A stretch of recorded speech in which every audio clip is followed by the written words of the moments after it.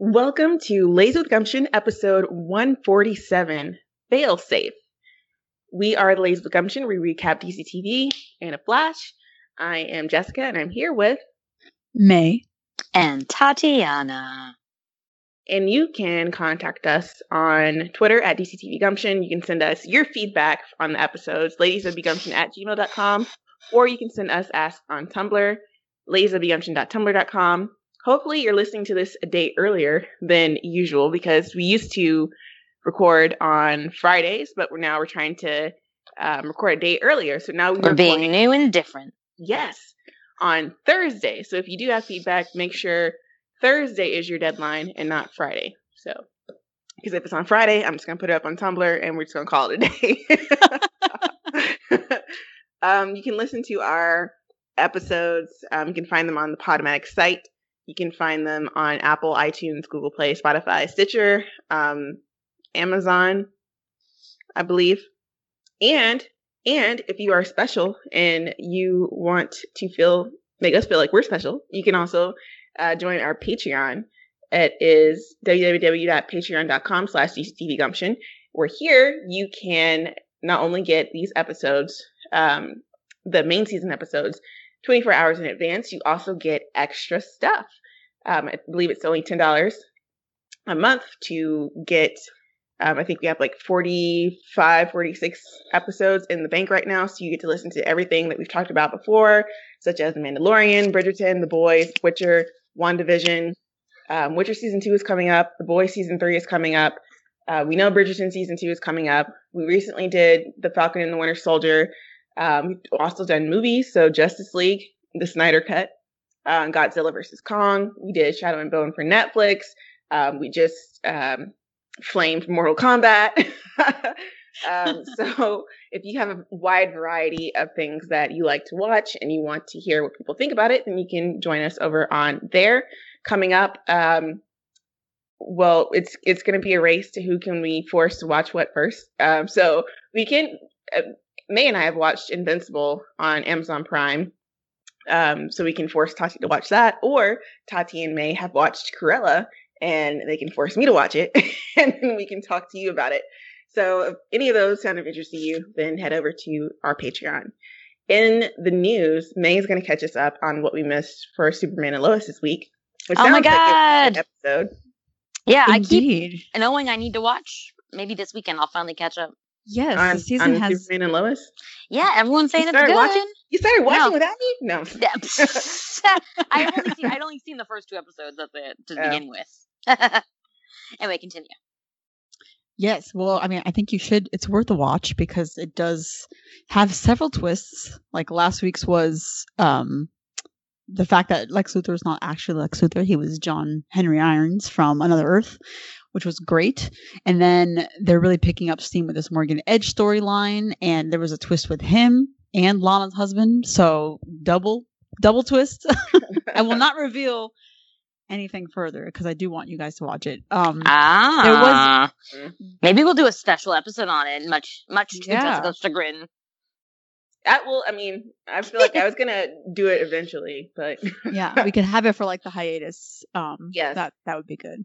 But yeah, I mean, a strong plot overall. I think even like the family dynamic stuff is really, really good. Lois is really like Todd Helbing is such a fucking liar. Talking about journalism. He knows how to do journalism. Okay, I'm sorry, he does. It's been 8 episodes now, and Lois's plot, I would say, is probably better than Clark's in my opinion because she has like she's starting to balance more of she's starting to get more screen time with her sons, whereas at the beginning it was more of Clark and them.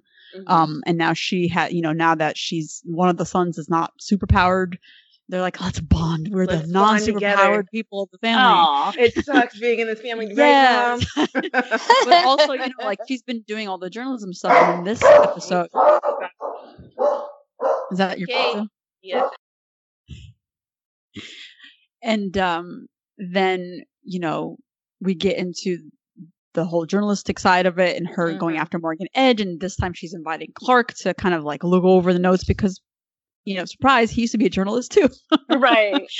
So it was nice that the show remembered that. I think my only nitpick, my main nitpick this episode was that, you know how Nandria Tucker was talking about all the issues behind the scenes and how to write characters of color as not only the villains. Well, that kind of reared its ugly head in this episode because we did have Superman do like a rescue, and I think it was in Mexico, and it was like the first time there were Mexicans on the show. And it's like he was there to stop like a robbery, and I'm like, oh, this is just why so I thought that was like really odd that, you know, you could hire people of color on the show, but you're using them to only in the scene where they're going to be like robbing a bank. Right. So, I guess it is like a pretty white-ish show. Aside from like John Henry Irons, right? And I think Lana's like, her husband Emmanuel Strachey isn't white either, like necessarily, but I feel like the whole family is white passing. Yeah, and they don't like lean into their heritage, so I don't know. Right. So yeah, but otherwise, like plot stuff, it's doing a good job. Okay. See, that's the thing. Like, I mean, like it sounds interesting. I do want to catch up. I feel like it's like outside stuff that is what keeps me from it, which is just A, the Nandria Tucker thing that you just mentioned, and then B, just the reverse Schadenfreude of like, oh, you could have done with Iris, but you didn't. So every time I watch and Lois gets something that Iris didn't, I'll just be like, exactly, a bitter hag. So. Indeed, sad times. But that's my catch up. So thank you. Happier times. Thanks, May. I did want to mention the Love Boat because we got an Anon asking about when are we going to do our Love Boat series, and it's one of our, I think it is our most popular kind of episode. Everyone wants to know what we think of their ships. Yes. And this season is like, you know, it's weird because of like COVID and everything, but we were thinking that a great time to do it would be in the hiatus. So coming up in maybe July or August, like ahead of Supergirl and Stargirl before they come back on. And then we can do another one possibly in December. So by, I think in July and August, we can do most of the shows, and maybe it depends on whether we finish Superman and Lois in time to put it there, or we could also just do it in December when we have, you know, the rest of Supergirl and some of Stargirl. So July, late July, early August, and December are what we are planning for those. So mark your calendars for that if you want to send in feedback for ships for the Love Boat. Also, this week, Candace had a new interview with Hype Bay, talking about being an actor of color in Hollywood and the support that she will always support actors of color because, you know, it's a small community when you're by yourself and you don't have the kind of support that you think that you should have. Right. She talked about how one thing that spoke, like, there are two really big parts of the interview that struck a chord with a lot of people. One was the fact that, you know, when they're talking about what are some of the things you can learn, she specifically mentioned promotion and marketing was very interesting to kind of learn how Hollywood works in there. And I think for me, it was like, you know, this part was key because she's the lead of her show, but she's not being promoted, first of all, because she said she had to fight to be seen. So if you're being billed as lead of a show, a romantic lead, and you have to fight to be seen, that doesn't really make sense. Also, she didn't say it, but I'm going to say it. She had to share, like, a lot of, like, you know, you never heard of, like, co-female lead before in your life. Like, get out of here. It's not an ensemble cast. There is a main character and his romantic lead. You've never heard of co-lead, female lead for anything. Not even in, like, any of the other shows, like Supergirl, Kara, Melissa's not co-leading with anybody, you know. But Candace, for some reason, has to share her title with Danielle every time that she's chosen to represent the show. Like when all the DC people went to, like, Dubai or was it Dubai or it was somewhere in the Middle East? Abu Dhabi, I think. Abu Dhabi? Yeah.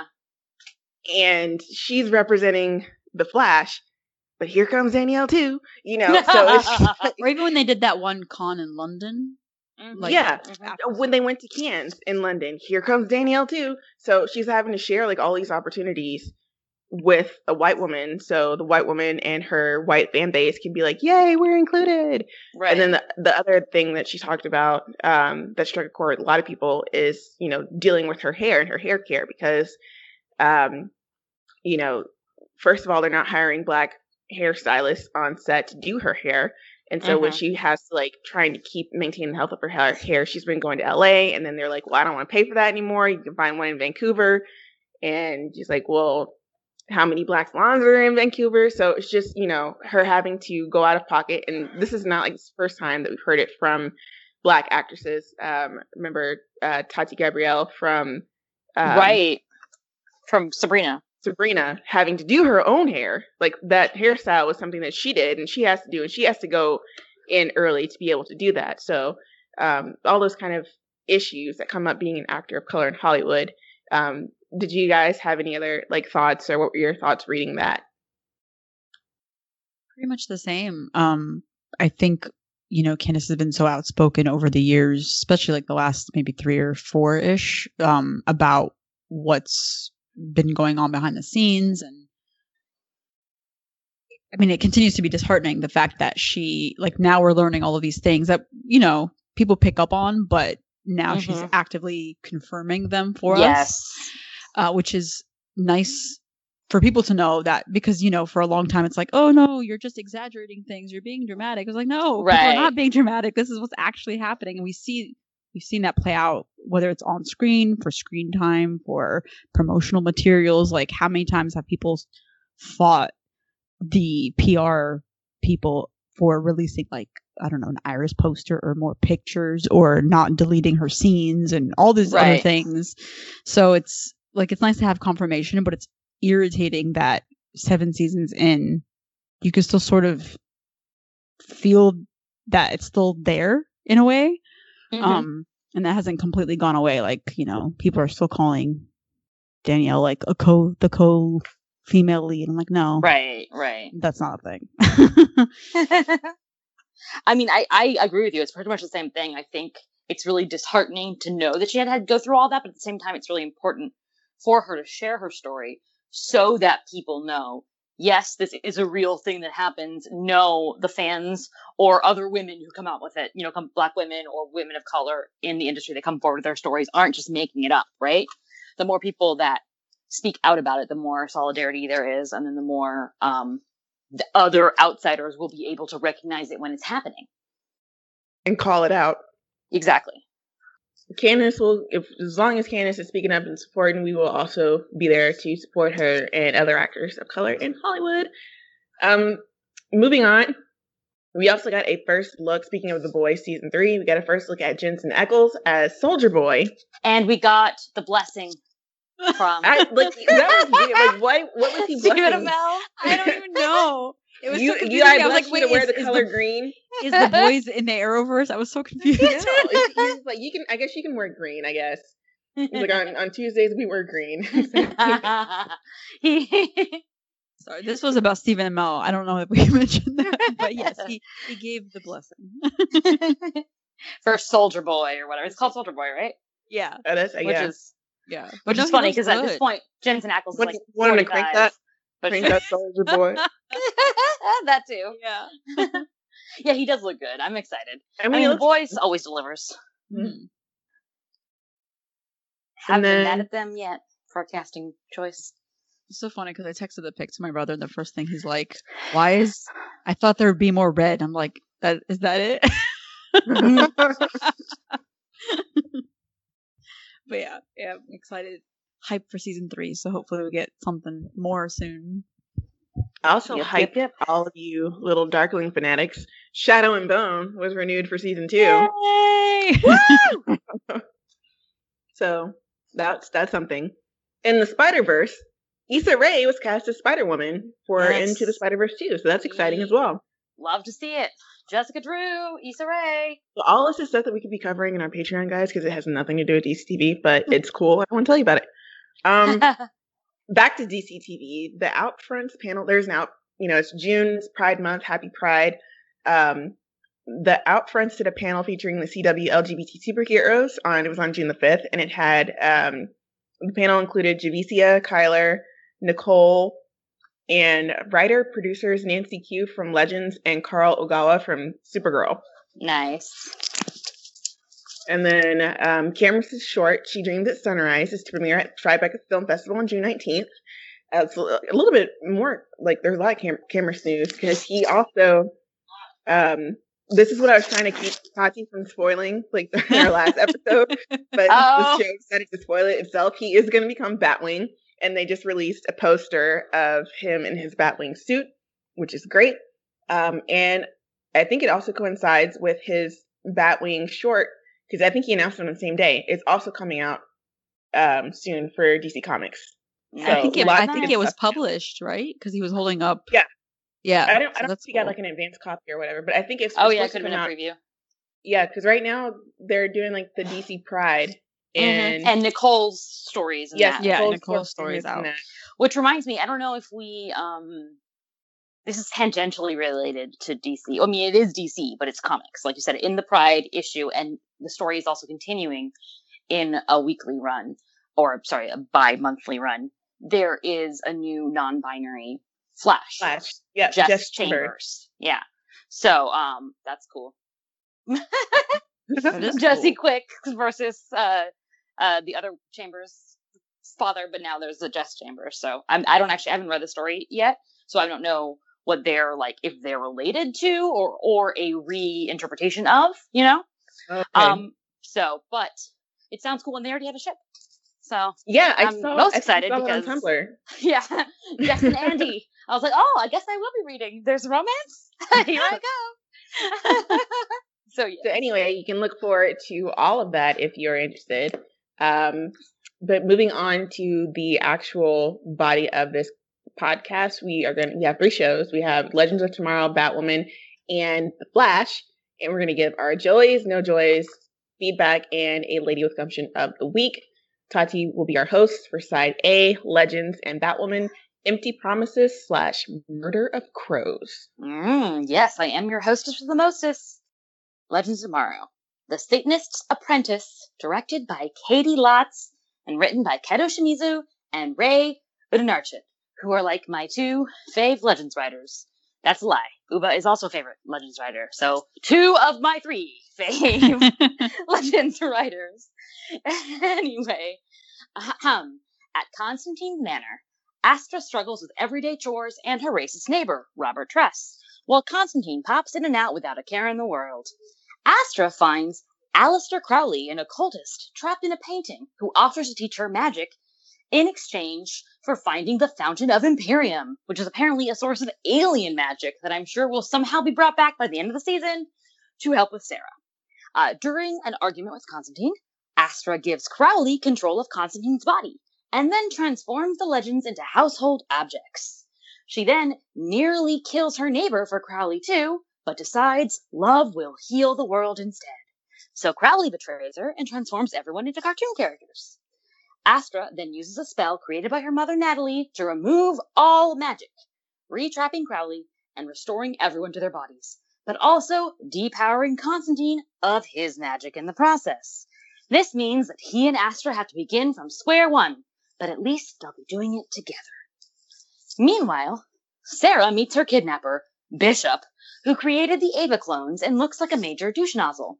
After healing Sarah, Bishop claims that he feels human greed doomed Earth, and he intends to restart humanity using alien DNA. He wants Sarah to teach those new post-humans or whatever, how to use their strength, but Sarah would rather just escape with Nurse Ava Clone. Unfortunately, Nurse Ava Clone is a hater, and betrays her to Bishop, who reveals that the pods he had collected their inhabitants' DNA, so he already can use Sarah to help with the future of humanity. Sarah kills Bishop, but surprise, he is not dead. So she wakes up in his lair again. And it starts all over, I guess. What brought joy? Many things. I really loved this episode. I think that it was such a nice break from all the alien catching Sarah space hopping thing that was going on, because that was sort of getting tiring, and I felt like Legends was not firing on all cylinders. But now this episode, it was like Legends was back for me this season, and it felt really great. I love that we got to focus on Astra. It's like, what has Astra been up to for however long the Legends have been doing whatever they've been doing, and how is she like acclimating to human life? And it was so nice to see kind of like the day in and day out of her life, waking up, being human is not fun sometimes, and she is used to sort of doing things in a certain way because she's lived so long in hell. She was queen there, and now she has to, suffer through, like, I don't know, her racist neighbor who was terrible, and having to actually have money to buy things and pay the rent and sucky human things. And I like that it was so focused on her and sort of her relationship with John, even, because it's like she lives with him, but he's sort of very detached from everything that's happening to her, and he's not like paying attention to her. So I like that we got how she's been dealing with this on her own, and understandably like would want someone to help her out, like Crowley offered to. So I like that whole idea and concept, and how it organically led to the whole, actual animated princess with, Beauty and the Beast type Legends characters trying to help her out with everything. And I thought that whole bit was like super cute. It didn't last as long as I thought it was gonna, but I'm sure animation's really expensive, but I think it was really well done while it lasted. And I love that the whole concept was a spotlight on Astra, because I think she's such a great character, and she did such a great job this episode, kind of like learning to come into her own, because she has been sort of reliant on other people in the past, John, whereas before she sort of had more of her independence, and now she was relying on Crowley, and now she's sort of having to like rely on herself. And I like that journey for her and how it came to be overall. I even like the fact that the Legends weren't even really in this episode that much, because they've been doing whatever they've been doing, and then when they do show up, it's like chaos, and then they're thrown into the animated world, which is again really fun. It really felt like Disney, I don't know, Enchanted vibes. Yeah, which was really cool.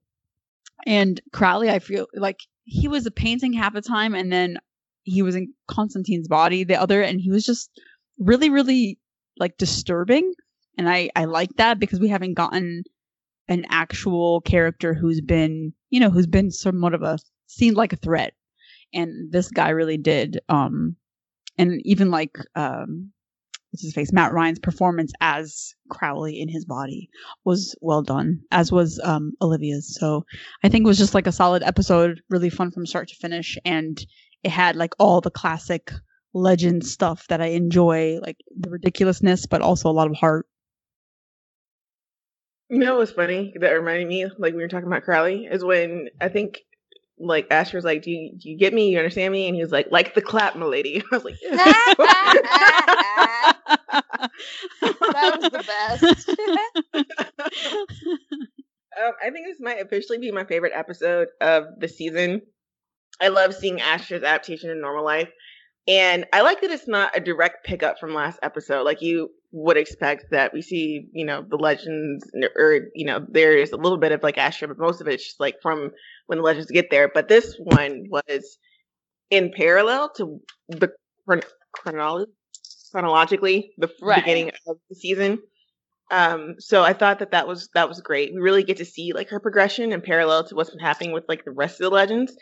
And it was not what I was thinking it was going to be, because I figured Asher would be like living like a normie, like getting up and going to work at her job, and then like that. I mean, everyday stuff that we do is just boring anyway. But and then she would get bored and want to go back to being like where she was at the Queen of the Underworld. But the reality was like kind of worse, because she never even really got out of the house. Like she never got past the house part. Like the house is falling apart. Mm-hmm. She doesn't have any money, and John doesn't keep food in the house, so she can't go shopping. I don't know how she got clothes in there, because there must have been her mother's clothes or something. I don't know. Right. But she can't even get a job because she's displaced from time, and in the eyes of the government, she's like a 15-year-old minor. So like all of this kind of stuff is like keeping her from actually starting a life. And John is just not around, doesn't pay his bills, is an absentee guardian. And so, you know, and then to top it all off, her neighbor's racist. So all of this kind of shit is like going on at the same time. And I thought it was a really honest take on what someone like Astra would have to go through. Not even just like someone coming from hell, but also just, you know, I guess if you would say like if she was like in witness protection or whatever, where like her identity has to be like removed, you have to like start from scratch. I thought it was a really nice, interesting look at how hard it is for her, especially without John's help, like John not assisting at all. Right. It made it very believable why she would want to lean on Crowley and switch them out and just like have John like sit in the corner for a minute. So she can learn something like skills. And it's not like she's just like expecting stuff to like fall in her lap. Like she's like, I want to work, but I can't work. So, you know, there's all this kind of stuff that's going on. I really love the animation. Like you said, you know, it was short, but it was very, very good. It did not disappoint at all. I felt it was like Beauty and the Beast / Princess and the Frog / Cinderella, all these kind of vibes. The legends as inanimate objects were great. Like when I was watching it, I saw when she changed them all, but I couldn't like remember where they were like standing. So I just saw like a bunch of objects. Ava as the binder was like immediate for me. Like, that's Ava. And then like Zari as like the flip phone was easy to figure out. And I was like, who is the cheese? And I was like, well, Nate's kind of cheesy. So that, I guess, yeah, that should be. Rod's always lit, so that makes sense. And I thought Spooner, I don't know, because I feel like these are Astra's things, what she thinks of them and how she like identifies them. And so maybe she just to remember like which cutlery Spooner was. So she made her a fork. But I thought it was cute. Right. All of that was great. The fact that obviously I like that John apologized in the end and recognized that he should have been around more to help her. And that they get to like kind of start at the same pace again. So that would be very, you know, growing together and him being more of a mentor than he was originally. And then with Sarah's arc, I felt like it was interesting what we got of her. I thought she had a pretty big story for Katie to also be directing the episode. I'm like, wow, you're in this a lot. But I thought we got some good movement on Bishop. And I like that it pulled from previous seasons because we have Return of the Ava clones and now we know who made the Ava clones, and you're kind of getting more story about what he is trying to accomplish. So that'll be interesting to see if we get more of a full circle kind of thing with like the Legends is more linear than we expected it to be, with like pulling back from different, and it's kind of interesting because the Legends are out of time, right? And the Ava clones are like 2040. So and right now we're still in 2020. So, you know, just it could all make sense some kind of way. So, and I also liked, I thought it was funny that the nurse Ava was such a huge fan of Wynonna Earp. Oh yeah, that was just like season 2 is when it really gets good. Yeah, even like they had like what 15, 11 seasons. Like wow, it's been on for a long time up here. When sadly in real life it just ended. It ended. So I thought that was a nice alternate universe. Mm-hmm. Sorry, was that all? Yes. Okay. Well, I pretty much agree with you. Like, I don't know if it's like my favorite episode this season, but I thought it was really well constructed. I was really happy with it, especially after the kind of like, you know, 4 lines all waiting episode last week. It was last week, the Bay of Squids, right? Where like everyone's just like doing everything, but like nothing, we don't really know what's going on. It was nice to see that there's like a really technically 2 like straightforward storylines going on in this episode. We got to spend a lot of time with Astra, and then, you know, also a decent amount of time with Sarah in order to know what is going on. But with Astra, especially since we've been missing her for so much of the season, it was nice to really catch up with what she's been doing and how she's been doing it, and why it's not just all roses when you step out into the real world. Because a lot of times people are like, okay, it's time for me to go, spread my wings now. And they go do it off screen, and then they just come back and they're like, well, that was great. I've done it. I've changed, or whatever, And you don't really get to see the process. And here we see, like you said, when when a girl who's been trapped in hell and had to work her way up literally in hell is then set free, just let loose on the world in like the 1800s in England without any guardian or person to help her understand how to live that life. And also she's black, so they're racist. Obviously things are not going to just be super easy, and she just wasn't given any magic, or she doesn't have any know-how, or B, like you said, ability to really get out there and start her life. It would have made so much more sense if they just dropped her off in 2020 with someone they know who could then get her a fake ID, but clearly they just didn't think it through. They're like, here you go, John's house in the olden days. Okay. But anyway, I really liked her storyline, and I liked the animation was used sparingly, right? It was just for like that big part. Because I think that when they first brought up that there was going to be like an animated episode, I thought it was going to be the whole thing. I thought they'd just be trapped in animation world, and then the whole episode would just be. So, and that could get old easily. Like obviously, Legends loves doing that, and we love watching it. But if there isn't a purpose for it, then it's just a gimmick for that episode. I think even the puppets wasn't like the whole episode. It was like part of it. Right. And so I love when they find it, like, it's literally just like, this is one thing that happens in the plot. And it's just like one thing that happened in, like, they could have done a whole episode of them being, utensils or objects or whatever. But instead it was like one of the many phases they went through in the magical process, which is great. So what am I saying with my life? Anyway, I really like that. I liked that we got to see sort of Astra as like the Disney princess of that story, who then has to like save us from the beast. And I like how it was like super obvious that Alistair is evil, but at the same time, it's like super easy to understand why Astra would want to work with him. So it's like telegraphing how the story is evil's going not to go. necessarily a no-go for her anyway. Yeah, exactly. That's very true. Very true. That's not a deal breaker. But it's like super easy to telegraph where the story is going to go for her when she meets that painting or portrait or whatever. But then at the same time, you're like, okay, but what other option does she have, right? Of course, she's got to take this out right now. So yeah. Also, what is her name? Matt Ryan. Matt Ryan did a great job with Alistair as John. It was a lot of fun. Like you already mentioned, the clap line was hilarious too. So Alistair is just like a fun villain, but also like because he's preying on a very real and understandable insecurity that Astra is feeling right now. It's like this could take us down a dark path. Plus, she is, like you said, someone who is doesn't have a problem messing around with evil.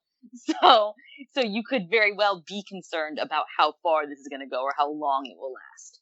And yet they believably pulled it back into like, family bonding by the end of the episode with John's apology. And now they have to work together because neither of them have powers. So I thought that was like a really nice way to reset their relationship without feeling like it was, I don't know, a cop-out.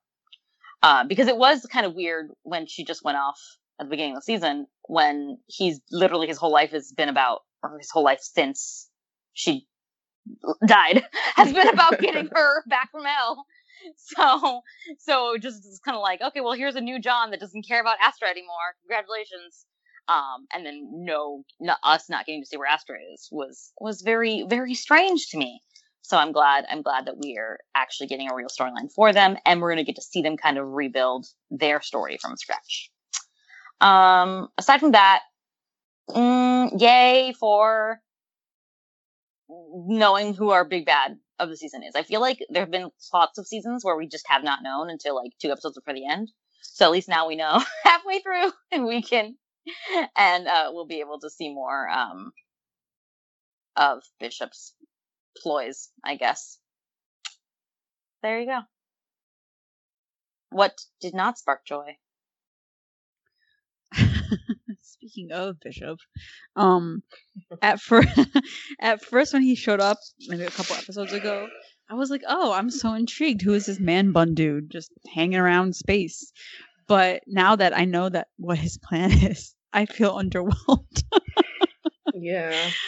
And I just feel like in an episode dedicated to Astra and with Katie directing, I don't even understand why we picked up with Sarah in the way that we did. Like, especially since we were like with Astra, time was passing versus, you know, Sarah was stuck in the same place where we left her last time. So I feel like they could have just waited another episode to include all of this, and Especially also since she's like directing, like yeah, exactly. this is big plot. Oh well, what I Yeah. was gonna say was she was barely in the last episode, right? Yeah, she was. So I think that was like the prep week. So I guess it makes sense, or like it's easier to be on screen when you're directing than to be on screen when you're prepping to direct. There we go. Okay. You're like, whatever, Tatiana. Well, I was like, well, I mean, Danielle's not usually much in her episodes, but then, you know, there could be just different levels of acting there too, so. Yes, there could be. There could be. very true. But yeah, but like I don't know. I don't know how I feel about the whole alien thing, this diabolical plan to turn people to like experiment on people and use some people's superior DNA to do it. Yeah, so I'm like, I don't really know about this. So I was less invested in that part of the storyline versus with Astra stuff, because it just like every time we popped back with Sarah and Bishop, I was like, oh, it took me out. I was like, oh, we're back here again. And I think that, you know, it was like sweet that Sarah, you know, for a moment we thought that she got through to clone Ava, but I don't know. I feel like the clone part's cool, but it's also been overplayed. Primarily because I only like our Ava now. Right. The other ones. So yeah, I don't know. I don't know what they're gonna do with that. And also just John kind of being the worst in this episode, because he was a very negligent man, not paying attention, just doing his own thing. He did come in and, you know, give up his powers, which is good, but it didn't have to get to that point if he had just been paying attention. So yeah, like that hindsight is like 2020, but it just made me view John in like a worse light, to be honest. Because like Tati said, like a huge part of his entire like character is saving Astra from hell, because it's his fault that she's down there, and like, you know, a whole part of his like journey has been redeeming himself through saving her. But now that she's out, he has spent like little time actually preparing her and how to like rehabilitate to normal life, and he was just too horny for Zari to care at various points. It's like, how do you not like? I don't know. It's just very like weird how, you know, you don't keep up with your own house. He doesn't pay his bills. You know, his house is in disrepair, and how was he expecting her to function? Or, you know, he didn't show her what, you know, he's like, oh no, you can't use magic. Magic is dangerous, love, but you won't show me anything else. So what else is she supposed to do? So it took him, you know, a while to get his shit together.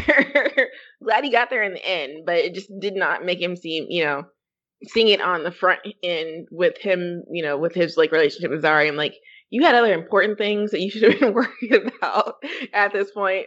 So I don't know. It's like he thought his debt was paid when she was no longer in hell. Like he just like cleaned his hands of it, and that's just like not the best version of John. So glad that was short lived. Yeah, I agree with you about like Bishop. I feel like it feels like such like an Elon Musk kind of like oh my god, yes. villain thing. And now Jeff Bezos is like, I'm gonna go to space. They're just like, I'm gonna go to space. Space is weird. They are like one step. Bishop is like one step ahead of them because he's already in space. Like this could be reality. This is where they're all heading out there, and they're gonna take like DNA samples from people and build their own people in space. Like I guarantee you, the next step they want to do is become a god. So it's a little bit corny that this is the villain and that his purpose for capturing Sarah is for her to be some kind of like secret dojo master. It's kind of like, oh, I don't know. I hope you got some other things up your sleeve. But yeah. Also, I thought it was just like, I would have rather just stayed with Astra. I felt like it was, even as a B plot, there was a lot of it. Yeah. And it wasn't necessarily meaty enough to be the B plot. There was a lot of it that, like, a couple of those scenes were kind of the same theme. So I was like, we know. Oh, she's betraying you. Oh, she's not betraying you. She's betraying you again. You've been betrayed. And half the time I was like, Bishop. Is that supposed to strike in like a thought? I'm like, wait, is this someone important? No, it's just I'm like a random dude. yeah. I too thought that like this is coming from somewhere before, right? It's like, is this supposed to be like some kind of chess piece or no? Yeah. So I mean, I agree with what everything you guys said. Like, although I mean, I feel like I was like, I don't feel like John would do this. So I felt it hurt me on John's behalf. But given that he did do it, they wrote it that way. I do agree that it was like, okay, well, thanks, John. So it did kind of make him seem like callous, or at the very least, we know now that he's just functionally useless if it doesn't have to do with magic, right? And I guess we've always known that he's a little bit like he just assumes that everyone like cares about the things that he cares about, or if he doesn't care about it, or he's not thinking about it, then no one needs to be thinking about it, right? So he's like, well, I get by just fine because I just snap my fingers and things happen. So I'm sure Astra will be fine. Moving on, kind of thing. So like, I guess it makes sense, but at the same time, I was like, it was frustrating to watch it play out until they made up at the end and things were resolved, and hopefully Astra now has like bills or money for bills and food for the refrigerator and a job. I don't know. We'll see. Or at least she'll have the magic to make Doctor Who papers, so they'll let her in anywhere and let her work where she needs to. So anyway, aside from that, yeah, I don't care about other Avas. I don't care about Nurse Ava or any other Ava that's not our Ava.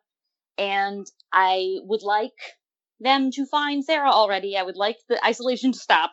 You know what? I don't know if I don't know how I feel about the Ava clones, because like Sarah was on this kick of like, you can change, Nurse Ava, you can have your own thoughts and feelings, and I'm just like, wasn't the point of our Ava supposed to be that she's like the unique special snowflake? So if they're all unique special snowflakes, does like that diminish our Ava, or I don't know? No, because even identical twins are different, Jessica. But they all get persuaded by Sarah Lance, I guess. Exactly. Sarah just has it's kind of like Barry and all the alternate universe irises. It's just me and you, babe, and all your clones. But I do agree that, I mean, actually, here's the one thing. Like, this was maybe the first Sarah episode without Gary, I think, maybe. Yeah. And yes. He adds so much. Without Gary there, I was like, when will it end? So, isn't that interesting? It might be the first time that Gary's ever heard that. I know. He'll be so pleased. So, like, it would have been funnier if, for example, like, this time around, it was like Gary was there and he could get through to Ava, Like, Sarah couldn't, but Gary could. There you go. That would make Ava different. This Ava different from our Ava. She thinks Gary is cool. Obviously, she's a weirdo. So, anyway, that's all. Otherwise, it was a really good episode, so I'm not, like, mad. Anyway, feedback? Yes, we have feedback from Shang and Swara. And I will pull it up. Shang says, hey there, lovely ladies. I stand Nurse Ava. I want a Nurse Ava. Ava being a binder, Nate being a cheese because he's cheesy, and Behad being a candle because he's always getting lit. Zari is a flip phone. I forgot to add that I like that Zari was offended that she was a flip phone. I thought that was funny. She wasn't an iPhone. She was like a Motorola Razr. So that A was good funny. phone, Zari. A good phone. It was a That good time. phone for its time. Yes. Well, Zari being a flip phone because she's an influencer, but why was Spooner a fork and not a spoon? Important questions. He says, I really love the details in the animated scenes. It's so cute. And after having to sing, I loved it so much. The animators really went off. Tala's husband is such a hunk. Is he her husband? Is the actor her husband? See, I don't think I didn't think she was married. I did didn't not either. know this. Is it her husband in your mind, Shang, or like her fiance? We her need boyfriend? confirmation, please. We need to know details. Had to Google it. Google it. He says he looks way better with a beard, though I kind of wanted Bishop to be more serious, not gonna lie. He's turned out to be such a prancer. I know it's Legends, but at the same time, I kind of wish they made Bishop seem more evil. I think the team themselves have the comedic dynamic down. They can afford to have a dead serious kind of villain. Really loved Astra's development, and I'm glad they gave her a solo episode. Bailey really acted her. Olivia? Bailey. Olivia. Yeah, Olivia Bailey. Oh, let me get this straight. Tala Ash married the guy who played the lamest and most forgettable villain ever on Vampire Diaries. So I guess that, yes, she is married. Okay. Oh. So now we know. That was not my opinion, by the way. I read that off Reddit. Yes, I see that now. So I assume he's the guy from the Vampire Diaries then? Yes, he played Marco on Vampire Diaries, apparently. Interesting. I had no idea. Anyway, actor asked off along with Matt. It was so good. Do you think Bishop sent our Ava to find Sarah? See, that's interesting. Perhaps Bishop sold our Ava to Rip and played the long game. Maybe Ava was supposed to eventually capture Sarah and bring her to Bishop. And seeing how that has changed, maybe Bishop would create Sarah clones instead in season 6. Robot. Oh, okay. I was like, commas, where are the pauses? iRobot, the newer versions destroyed the older models. And we get a Clone War. Insert Star Wars references. That's a good theory, Shane. And then also he's like, ladies, Princess and the Frog, Princess and the Fork, Spooner's Astra's Frog. Okay, it's almost 3 a.m. Going back to sleep. Thank you. I support Shang's ability to make a ship out of everything. Yeah. And then we have Swara, who says, hello, ladies. Legends this week was overall fantastic. I love Astra's storyline and how she's taking a slower approach to be part of the team, as makes sense for her reserved character, as Olivia said. I felt like, and Swara is like the insider on Legends PR, because he's getting like all the interviews. Yeah. Interviewing Olivia. He said, I also felt like this episode was really good psychological exploration of that, exploring how her experiences in hell have affected her ability to ease into regular human society. Olivia was amazing in her performance, and particularly in her scenes with Matt Ryan, who, by the way, also did an amazing job playing someone possessed by an evil spirit. I love the princess sequence. I thought Olivia and the other Legends cast members did a great job at making fun of this genre with love and respect for the art form. It's clear the production team put a lot of work into it. I love that Astra is now going to be a magic user with Constantine and going to be with Constantine as her mentor. It makes so much sense for her, and I can't wait to see her on the Wave Rider properly. The Sarah plot was fine and intriguing for what it revealed, but I honestly was much more invested in Astra's main plot. Looking forward to next week. And I forgot something that I wanted to put in my dislikes. I disliked the fact that Astra had to, they did like the whole, this is the best that Legends could do with a BLM storyline. Like, there is no way to make that kind of like right Legends tonally, other than to give her this racist neighbor. But I didn't like that she had to go the route of, when they go low, we go high, and save his life. Like, fuck that, man. And I was rooting for her to throw him out the window. Yeah. And, the Legends kind of like rallied, but I didn't like that they were like, come on, Astra, you just got out of hell. Do you really want to do this? Kind of thing. I didn't like that. Right. Just if someone, if you're not going to stop him being racist, then just don't. Let him die. Let him die. Let him die. Use it for something more productive. Okay, that's it. I support you. All right, so do we have predictions? I think Shane had a good one. I like that one. Yeah, I also support this prediction. I root for Shang as well, because I have nothing. Aww. Okay then. So we like Shank's prediction. We're moving on with that. I guess in that case, we're just gonna go on to our next show, which is Batwoman. Armed and Dangerous. Directed by Holly Dale. Written by Nancy Q. Oh, Nancy Q. That's it. Yeah, I said she was on Legends, but I meant Batwoman. Sorry. The Lies, Jessica tells. All right. As Luke is rushed to the hospital, Tavaroff claims to have seen him holding a gun and later produces a doctored video showing this as proof. Many, I can't read either. Mary prepares a dose of Desert Rose to save him and eventually ropes her and Kate's old friend Evan Blake, Wolf Spider, I can't remember why the name is Wolf Spider, but it is, into sneaking into the hospital to administer it when the crows prevent her from entering his room.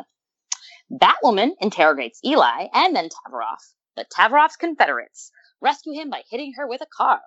At Sophie's urging, Jacob confronts and suspends Tavaroff, whereupon he is assaulted and nearly killed via snakebite by his own crows. Oh, the irony.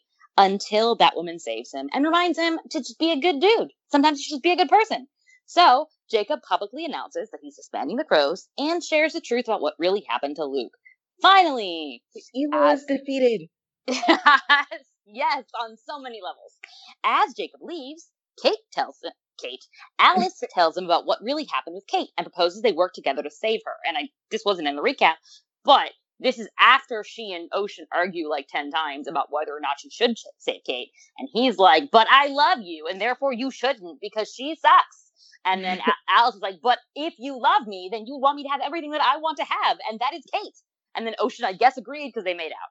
So that's just how all the arguments end. Meanwhile, Luke hallucinates seeing his father, Lucius, in Bruce's office. And Bruce is telling him, you have to decide whether you're going to continue living, in which case you just go and you don't get to see your dad for reasons, or you join your dad in the afterlife and then y'all can have a nice chat. And Luke is like, I just really want to die because the world is so shitty. I want to do that.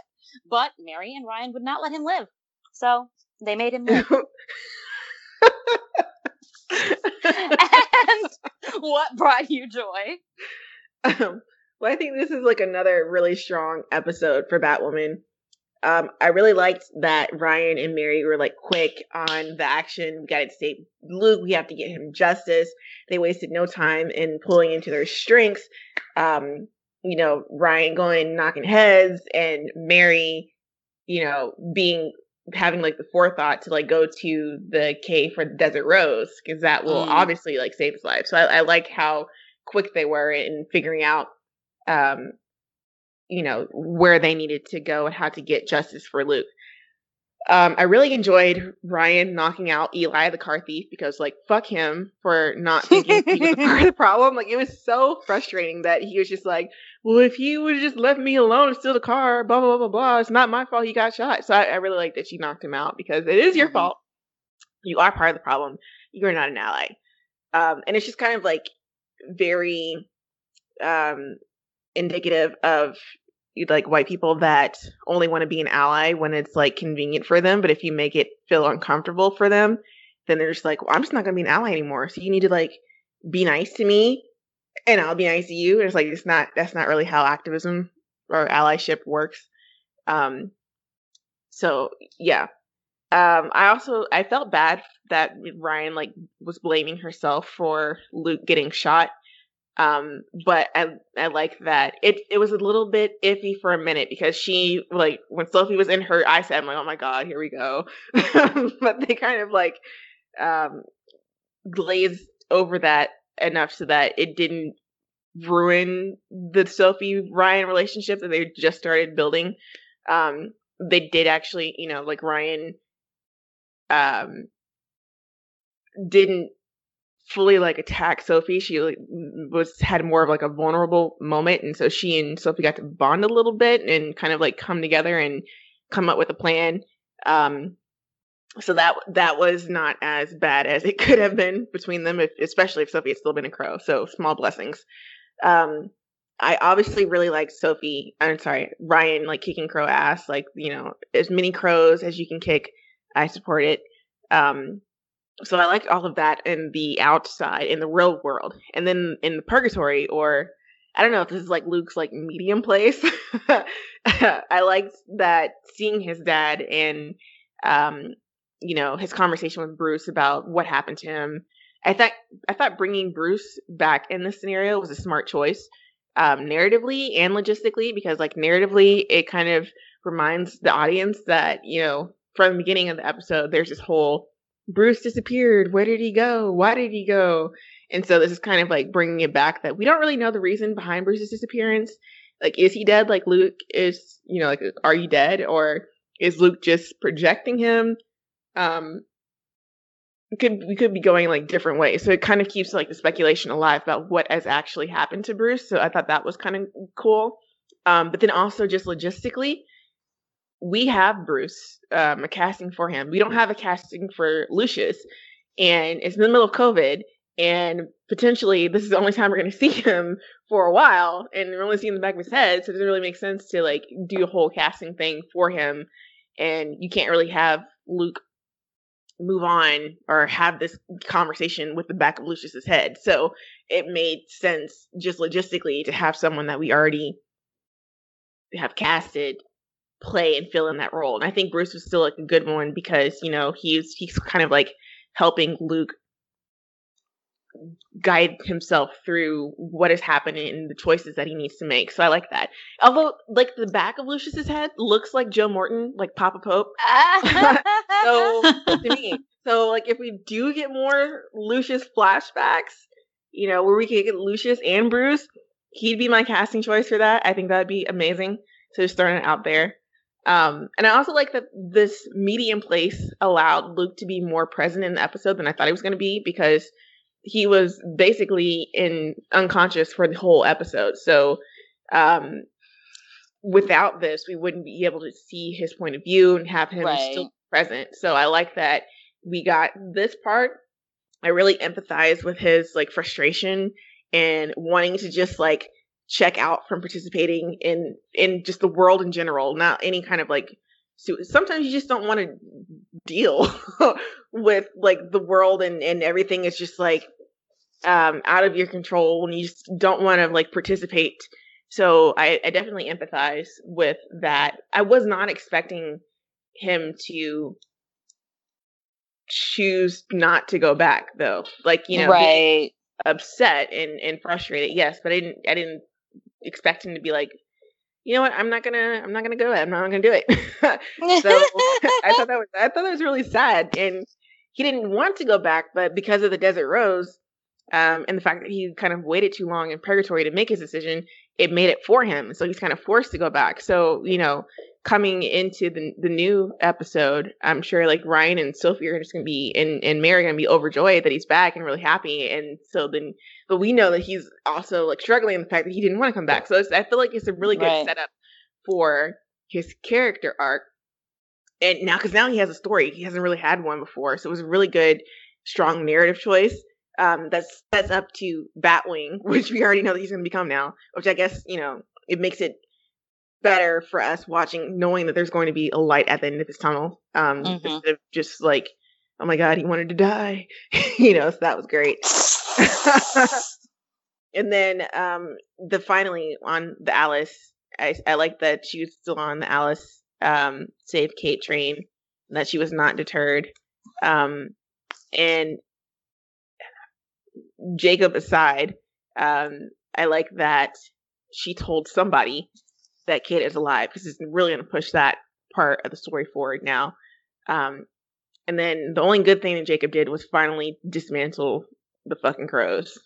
And that's it. Thanks, Jacob. Yes, indeed. He finally did something decent in his life that we could applaud for 2 seconds. But yeah, I agree with all of this. I really thought this episode was a strong one. Like, it was also very emotional. I worried that they wouldn't do it properly after like what happened at the end of the last episode. They would just kind of like drop the ball. But I'm really proud of I feel like really proud of Batwoman. I don't know. They've come a long way, and like this episode, the writing's just been really outstanding, and it was like a interesting way to critique the whole system while also not actually like using the crows as a placeholder for the actual cops, and they were the actual cops of Gotham City, really. So I liked all of that stuff that was going on with regards to how they could doctor a video to make it look like Luke was actually holding a gun when he wasn't, and how the crows basically spun their own story about what happened, and also how they were in charge of getting things out to the media, and how like the press reacted and immediately started digging up things on Luke to make him look like the bad guy or whatever. So all of that stuff was really great and very reflective of the real world. And it was really nice, like Jess said, to see what was going on with Luke, because they could have just left him in a coma for the whole episode and just be done with it. But we actually got a little bit more of his perspective, and I guess his spiritual growth in this case, because we don't really get a lot of insight into what's going on with Luke. And it was nice to actually have a moment with him where he gets to see not only his dad, but also a mentor and someone he called a friend from before, even if it was just in his own mind. And I definitely like the conversation with him and Bruce, and even like the tease. I was like, wait, does this confirm Bruce is dead? No, he's not dead. So I was going back and forth the whole time. So that was kind of fun. And also just like, you said, just like they already have Warren Christie in this role, and it's nice that they brought him back, because he didn't really get to live his I feel like his arc was cut short because of like Ruby. Yeah, so getting to see him again was a nice surprise, and like also brings hope that we will see him again at some point in the future. And just even the fact that they brought back, what's his face, the burglar guy that they met at the art show, Wolf Spider. I miss. Wolf He was Spider. fun to see him again. Yeah, so he was great, and all that. Mary even like playing the role of she's trying to keep the crows occupied while he sneaks in and gives. Because I was like, why would he be like a guy to help? But like he got ran over by the crows, so he has like a bone to pick too. Exactly. Right. So everyone's swimming up against the crows. It is beautiful and it's great, and I love the fact too that Sophie, continues to take charge. She takes the lead. She's working with Ryan. Ryan's working with her. There's no bad blood between them. And I just love like their journey over the course of these several episodes. I think it's been so organic, from the fact that, where it started as sort of Ryan making her the enemy, and then developing it into this really great friendship where they can actually trust each other, and where Ryan, she knows Ryan is Batwoman, and they're actually working together to do something good. So love that. And I even love, I think, with Sophie's speech about how like they tried to, like, the crows have been messed up for a long time, and how she even tried to do something about it, but like nothing's been done ever since they found out like the corruption about what happened with Lucius Fox and one of the crows last season. Nothing happened. Nothing, like all the stuff that they've been trying to do with Luke, nothing's going to change. So something else has to happen, because the reform is not going to work. So love that. Defund the police vibes right there. Yeah, so it was just a really strong episode overall, and I like all the emotional beats that we got. I like all the character development that we got. I like that they wrapped up the story in a way that wasn't like they didn't go the corny route. They didn't try to like be preachy about any of it. It just felt like a sort of a natural extension of the story that they've been telling all season. Yeah, I definitely agree with that. Like you said, I'm proud of Batwoman for how they've handled this storyline, and like it was a little bit iffy, like it could have gone either way at the end of last episode, and now we're really getting to see that there was some like real analysis of investigation into the crows, and just how far people in power will go to keep themselves in power, to protect themselves, to further victimize victims by making them out to be the criminals instead, right? Just in order to continue pushing their own agenda. And as you guys were talking, I was thinking that this, maybe they could go that far because it is the crows, right? it's not actually the police department of whatever. So like that's like one good reason to have for it. Like we've always been like, why do we have this instead of the police? But I guess you can really just show how corrupt an organization like that is because it's privatized, because you can then have the plausible deniability of being like, oh, that's just the Crows. I'm not saying anything about cops. The GCPD. Yeah, exactly. I'm not talking about the GCPD. What are you talking about? So like, even though obviously it would be probably just better and smoother and whatever if it really was the police department, because that's real life. At least this way we're getting to see real life reflected and questioned, even if there's a veil of whatever protection behind it, if you will. Speaking of protection, I'm glad the part that I liked, because I was a little bit iffy on that position, which we'll talk about later, but when Ryan and Sophie were, talking about what happened with Luke, I liked that it was once again brought up, like how, like, or even the fact that Ryan questioned, like, how much have you known, right? What was the line where you've stopped? Like, if you know how to now, get around what they've done, like, so easily, it came to you so easily, is that because previously you've been on the other side of it, Oh, yeah. Not that I think Sophie has, but that she knows how far they can go, and yet it's taken until now for her to step down. Because even like the best, whenever you're like, oh, well, there's good cops, but even they are, even if they don't want to be, complicit in some way in the system.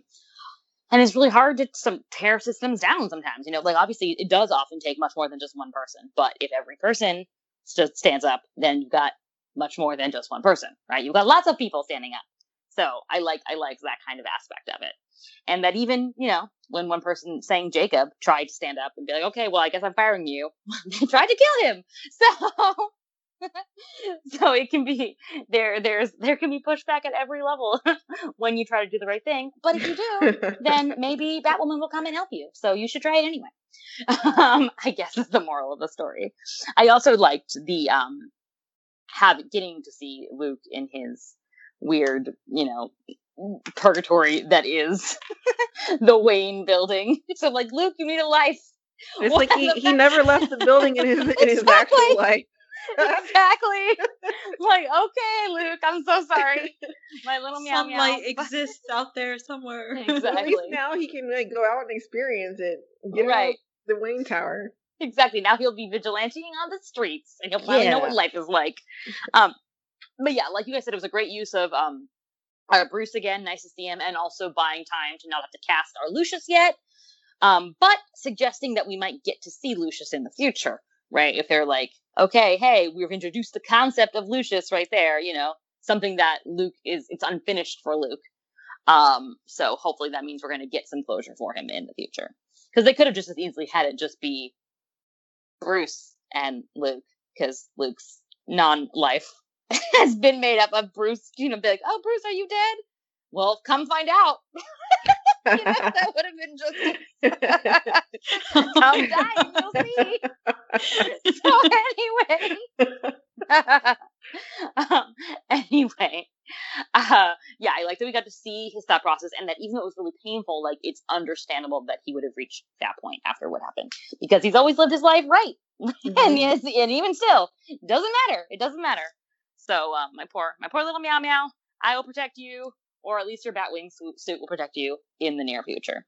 Also, I liked Alice and Ocean's just petty arguments about what she should be doing. And it is true love, I guess, because him having like exploded her plans right there, she would have just fucking murdered him like Mouse if it had been the Alice of last season, or if it was not true love.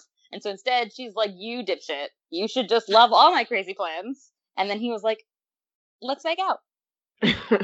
So, I did think it was funny when she was like, you should run, seeing as who you kill him. He's like, he didn't realize that he killed the Riddler's daughter. That's true. I'm looking forward to confirmation, I guess, that she is the Riddler's daughter. Yeah. Right. Well, and hopefully that, I'm looking forward to seeing that play out, which I'm sure it will. Won't.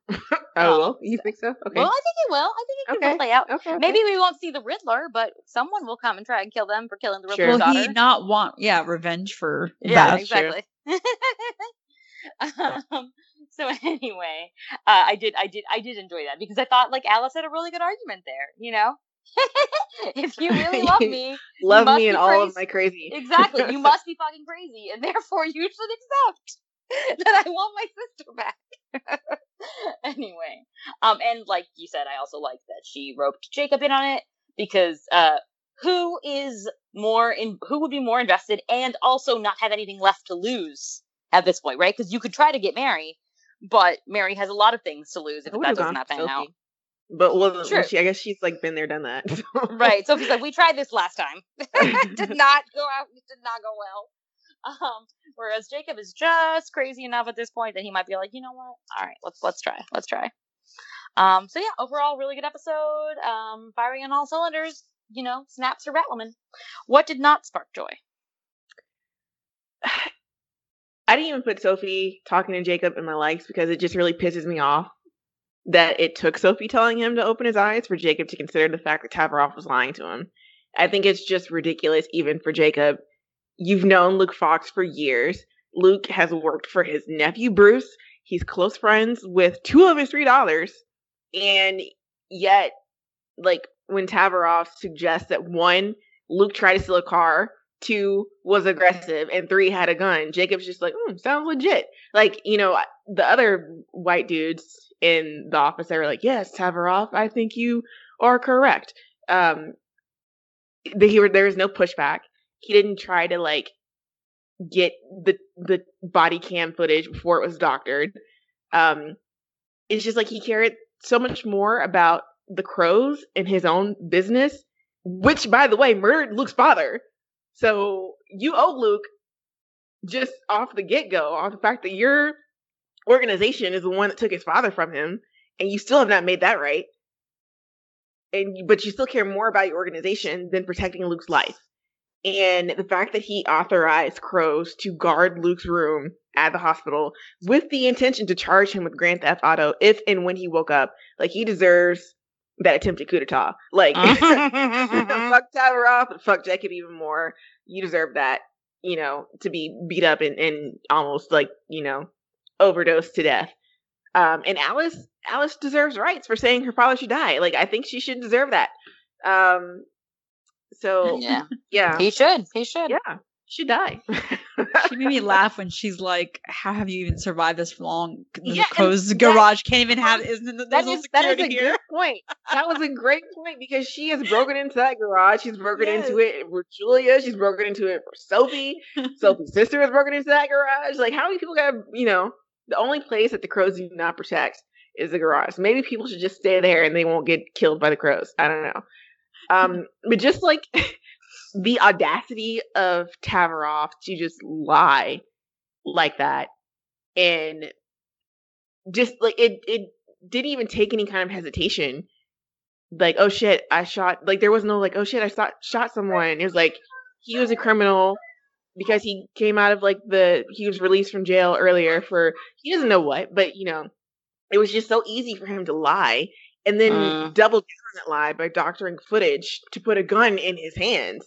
And it's just like the caucasity to think that he could get away and wave away any kind of suspicion by just him, like, at that point, like, him and Eli, they're like 2 sides of the same fucking coin, with Eli being like the fake ally and then Tavaroff being like the undercover hood, using the same kind of logic that, you know, because Luke was there, he was guilty, or, you know, because he did this, he probably deserved it. All that kind of like just making up stuff to fit their narrative of why they are not at fault for Luke being shot. So all of the white men can choke in this episode. Understandably so. Yes, I agree. Completely. I mean, like, you hit the nail on the head. I think that to even like applaud Jacob for doing the bare minimum, really, of dismantling his whole organization, which has clearly been trash, as this episode and several episodes have already pointed out for years. The caucasian, him like being like Catherine Hamilton was the worst. Like, I know. See yourself. It's just like excuse me, his anger like never made any sense to me. I feel like his anger is always misplaced, and it's just, I don't know if it's just like, maybe I'm giving him too much credit here with the writing, that it's just he doesn't know where to aim it, so he just puts it out there for, whoever happens to be in his way. But yeah, it's super ridiculous that he would go like you said, he knows Luke, so I don't feel like he really cares, and he hasn't really cared about anything for clearly a long time. And it really does suck that it took Sophie talking to him to make him see the light, essentially. So that part sucked, and like, I'm really glad that the crows are gone. I was not expecting him to shut the whole thing down, to be honest, because he's, Jacob's gonna Jacob and just do whatever he wants. So I'm really glad he did do that. But, again, little crumbs by comparison to like the shit that they've put everybody through for separate. Shadow agrees. Sorry. He has a lot of feelings. He's got a lot of out. I know. Jacob just, he said, "Fuck Jacob 2021." Yeah. That's what he said. I'm an instant presses everybody's buttons. But yeah, so Jacob sucks, continues to suck, and yeah, that's it. Also, Alice and Ocean. I don't even know what the hell is going on there, but every time they try to put this ship in front of my face, I'm like, I don't know why you guys are just trying to get me on board. I don't want it. It's just so toxic, and I don't even know how the flashbacks understandably made sense, because then you're like, oh, well, these two people needed each other at the time. He was helping her to sort of see the light before they were both brainwashed and sent in different directions. But now they have both taken a sip from the,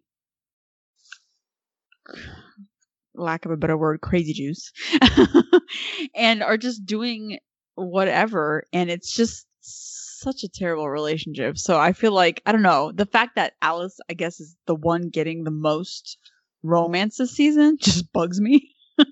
So I don't like it. I don't like that ship. That's all. Rude. They have great chemistry, but I don't like it. I love that ship, but this is the dislikes. I mean, I have to agree about Jacob. Obviously, Jacob sucks balls and we hate him. And he should just die in a fire. Or go sip Mai Tais with Kate whenever she goes to retire forever. And now he doesn't have the crows anymore, so he can also retire forever. That's so great. I'm so happy for them.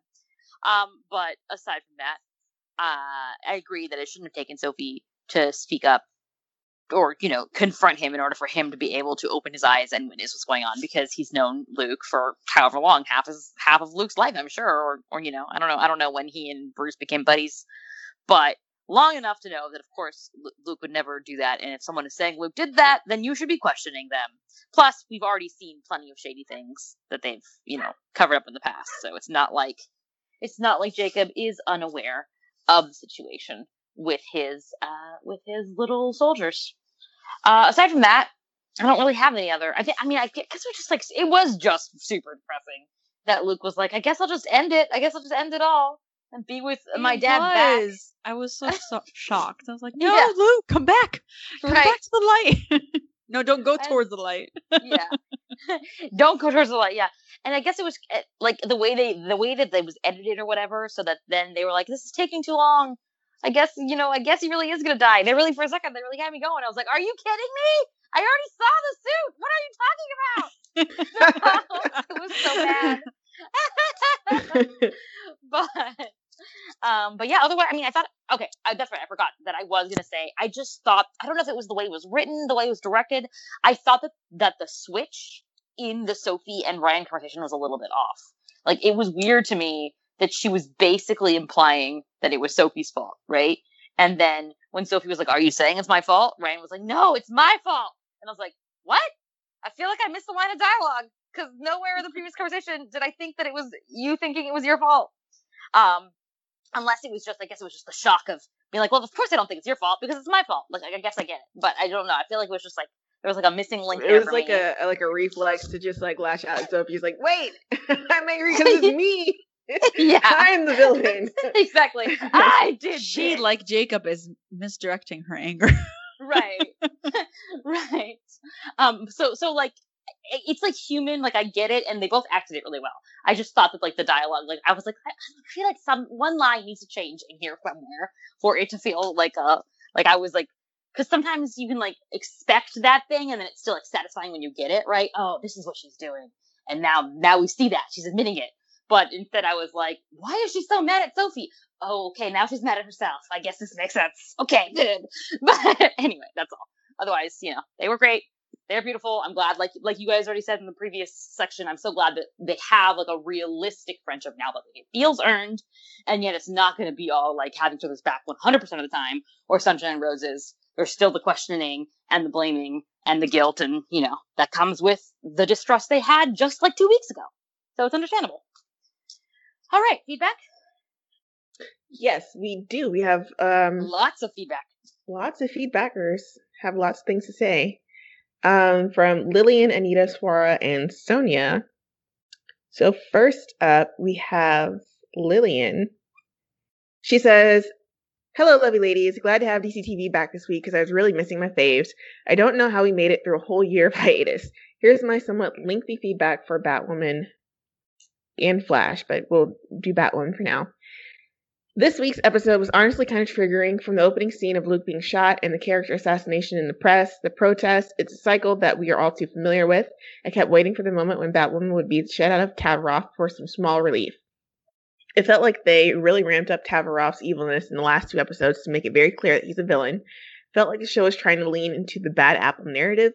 I think that whatever police brutality message they wanted to say would have benefited from exploring the psyche of Tavaroff and the bad crows rather than having them be one-dimensional bad guys. And no, I don't mean humanizing them. Love the Sophie Ryan Wolf Spider Mary team-ups this episode, and Mary's little "we need you, I need you" moment by Luke's bedside. Call back yes, to season thank 1 you. West Allen. I was like shipping it right there because exactly, it was a callback to West Allen. I was like, oh, are we going to get Hamill Fox this season? But carry on. Cam did a great job this episode, and I really felt forgot to that mention- character. Yep. Tati? Oh, I said I forgot to mention that, but of course we have to get Hamill Fox. Yes, I also felt that in my heart. Okay. Cam did a great job. Really felt for his character. I wish that he was talking directly to his dad in the dream instead of Bruce. The show missed out on a great opportunity to have a father-son bonding over experiences as a black man in Gotham, being part of the Bat legacy, and ultimately being harmed by the crows. I guess the show hasn't cast Lucius Fox yet, which is why you only saw a silhouette. Jacob was finally good for something. The crows are officially dead. Insert that famous Grant Gustin graveyard meme. It was frustrating that he didn't immediately start questioning things when he obviously knew or suspected Luke's innocence. No matter where the season ends with Kate and Alice, I need Jacob gone because he's just useless. Also, was there any strategy to shutting down the crows? What happened to all the weapons in storage? What about the crows who are now jobless and free to become vigilantes, bad guys in the city? The show tends to blur lines between the cops and the crows, but I would have liked, oh my god, what if all the crows just like move on over to the GCPD? That'd be a nightmare. Anyway, she says, this show tends to blur the lines, but I would have liked to see the POV of the GCPD in all of this. The show basically did a version of defund the police without actually defunding the police. She has a prediction, which I will save until we get there. So next up, we have Anita, who says, welcome back, ladies.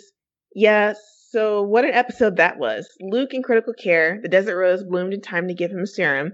We met Bruce Wayne, the intended Bruce Wayne in this franchise, and Luke seemed to have a really big, really misdirected moment. The crows disbanded. I knew they wouldn't thrive without Sophie, and they were the kind of idiots who would too blind on power to see her worth, but I didn't think it would take one fell swoop. See, I thought they would struggle when Tavaroff would overthrow Jacob and land some rich, shadowy figure to keep the lights on and all those fancy computers running. Whoever fills that power vacuum is sure to be interesting, but I don't know if Sophie will be part of it, or if I want her to be. You know what I thought? The part where Luke decided he didn't want to live in a world where people would treat him like that because he was black just hit me hard. Oh, she said, you know what though? Yeah. The part where Luke decided he didn't want to live in a world where people treat him like that because he was black just hit me hard. Whew. I need a second with that one. I did think it was a cop-out on part of Bruce Wayne's subconscious for him to acknowledge what Luke has to face in daily life, but then say he doesn't know what to do about it. On the Finding Kate part of the episode, I just feel like more disappointment, rage, and random cruel murders are in store for that sister. I'm not sure if Kate will ever really be back, and it's strange that they keep going this long with it. And then Suarez says, I feel somewhat conflicted about Batwoman this week. I think as a whole, the episode was technically great, but I don't know how I feel about them tackling the subject matter. I thought the scenes with Luke were great, and it was so great to get an inner psychological exploration of him, to get to know him way better. Cameron does such a great job in the role, and I can't wait to see him in action as Batwing, even though the helmet might be a bit big. I think his costume looks overall fantastic. I love the Bat Family content wherever I can get it, and Batwoman is delivering. Speaking of, Javicia put in a powerhouse performance this week. Watching her grief at Luke's situation was so heartbreaking, including her being consoled by Sophie. So Ryan ship rise! Like, he's still shipping it, so bless you, Swara. Also love Sophie and her standing up to Jacob and helping convince him to disband the Crows, which is not what I was expecting at all to happen. But again, on this point of the show, tackling these subjects, I feel like it didn't actually say that systemic racism was involved, or at least they didn't focus enough on it. There's an exploration of corruption, which was good, but it all felt so rushed to begin one episode. I very much dislike that we had to watch another unarmed black person be shot by police on TV. I'm doubtful that the triggering for black viewers was in any way worth it for what we saw on screen and the points that this episode was trying to make. The disbandment of the Crows, as stand-in for the police, so quickly felt like a fantasy that didn't have enough of the systemic dismantling it called for, especially on systemic racism, which I guess that they, again, like we go back to the fact that it's not the actual police, it's a privatized, right? That Jacob just say, I'm done, and then it'll be done. But realistically, there would be a lot more like what Lillian was saying about how, where do all these people go? What happened to all the weapons? So there's a lot of stuff that's still unresolved. Yep. So thank you, Swara. And then finally we have Sonia, who says, hey ladies, so glad to have DC TV shows on this week. Definitely missed the shows and also having the podcast listened to over the weekend and on my drive to work on Mondays. Now to my feedback. Can't believe the show made me watch Luke getting shot again. Like, why show? Why? Really like the scenes of Luke basically in limbo with fake Bruce and fake Lucius, and for Luke to not know if he wanted to go back to the real world or stay with his dad. Love seeing Jacob finally not being a dumbass and seeing how sketchy Tavaroff was being regarding Luke's shooting. Also glad he ended up shutting down the Crows. Finally, this shit is done. Can't believe they doctored a body cam footage to make it look like Luke had a gun. I mean, I can believe it, but still. Mary and Evan teaming up to trick the Crows agents was awesome, and I also love that Evan saying Luke was cute. What is wrong with the Crows? Because what kind of body cam footage system is not ordered by date? Like, who designed this crap? Tavaroff and his goons kidnapped Jacob and tried to kill him. Like, that escalated quickly. So glad Ryan was able to save him. Are you Sonia? And also, thank God Luke was okay, but it was so sad that he ended up deciding to stay with his dad, but ended up waking up. Can't wait to see Luke as Batwing. That is all of the feedbacks. And they were beautiful feedbacks indeed. Do we have any Batwing or Kate or Ryan and Sophie predictions or Camel Fox or anything? May, did you have any? No. Well, nothing. I'll read Lillian. Rooting for Hamilfox, though. Yeah. Lillian's predictions. She predicts that Tavaroff outs Jacob's addiction, painting him as an unreliable witness, and manages to get off scot-free. No! Take it back! She also had thoughts on the mandatory BLM episodes. CW's mandatory BLM mandate has achieved little besides mainly re-traumatizing Black audiences everywhere. At least on Batwoman, they found a somewhat organic way of weaving it into the story by connecting it to Luke's evolution, and Cameron shared that he felt supported and taken care of throughout, which is, I remember he tweeted that the crew wore Black Lives Matters, like sweatshirts for him on the set. He said, recently I've been thinking about how the Flash handled their BLM storyline. As much as the Frost storyline sucked, I can't help but think that if it was white showrunners, they would have opted for the more obvious route, that is having Iris and or Joe, and I guess Chester, assaulted by police to give Barry his racial awakening. And knowing how little support behind the scenes Candace gets on the most basic things, I doubt that she would have received the care and support needed to deal with such a storyline. So, and she says, anyway, would you ladies be open to doing an episode focused on how the DCTV shows handled this over the next hiatus? You still have Supergirl and Legends to get through, so I'd be curious to hear your overall thoughts on what worked and what didn't, and insights from other comic-based shows that tackled this better, like Watchmen. So that's her suggestion for a hiatus episode. Didn't we do cool. Watchmen? Or did I make that up? Am I insane? You reviewed Watchmen. Yeah, we did Watchmen. Okay. I was like, we should do Watchmen. Wait. Anyway, I was comparing these DC TV shows to Watchmen. I mean, they don't hold a candle to it. No, but yeah. This is HBO. Right. That's not a fair comparison. All right, here we go. That's right. Like someone said that Doom Patrol is what Legends of Tomorrow fans think Legends of Tomorrow is, and I was like, that's not nice. Legends of Tomorrow is doing what it does. It's enjoying itself. Let's not try and make it Doom Patrol. I think it's like I would compare like Teen Titans versus Teen Titans Go. Like they're both hugely popular franchises, but both like wildly different. Right. That's like being like, oh my god, I can't even think of a show now. Some really high profile show. Killing Eve is what Riverdale thinks it is. Like, wait, what? Oh my god. Anyway. Goodbye, Side B, The Flash. End of an era. Goodbye, Vibrations. Directed by Philip Chapera. Written by Kelly Wheeler and Jeff Hirsch. Cisco accepts a job at Argus and reveals that he and Camilla are moving to Star City. Barry and Caitlin hide their feelings about him leaving so as not to dissuade him, but upset him instead because they don't understand basic human emotions. Elsewhere, metahuman Carrie Bates, later nicknamed Rainbow Raider 2.0 because Cisco has just given up on his last day of work. Hey, that wasn't even his, like, he didn't even call Rainbow Raider. This is like Caitlin's villain from season 1. The one villain she got to name.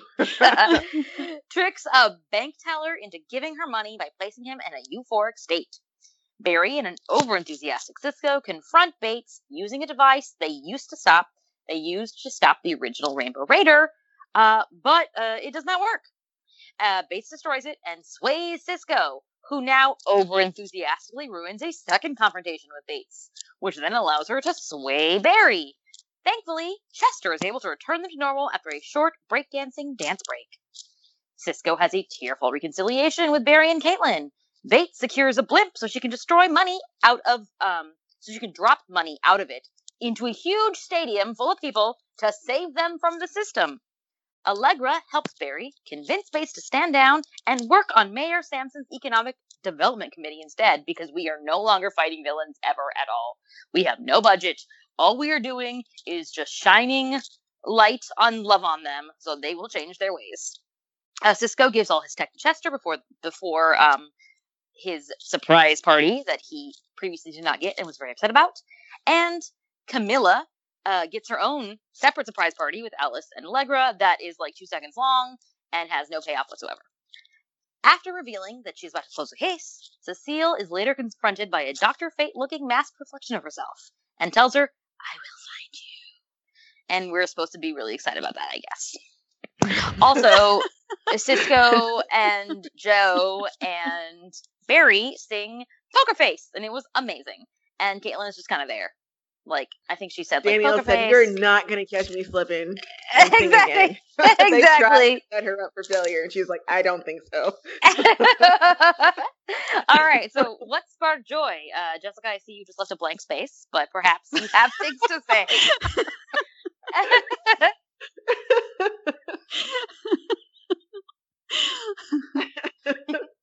Well, are you saying them after me, or am I going first? Yeah, you can go first, May.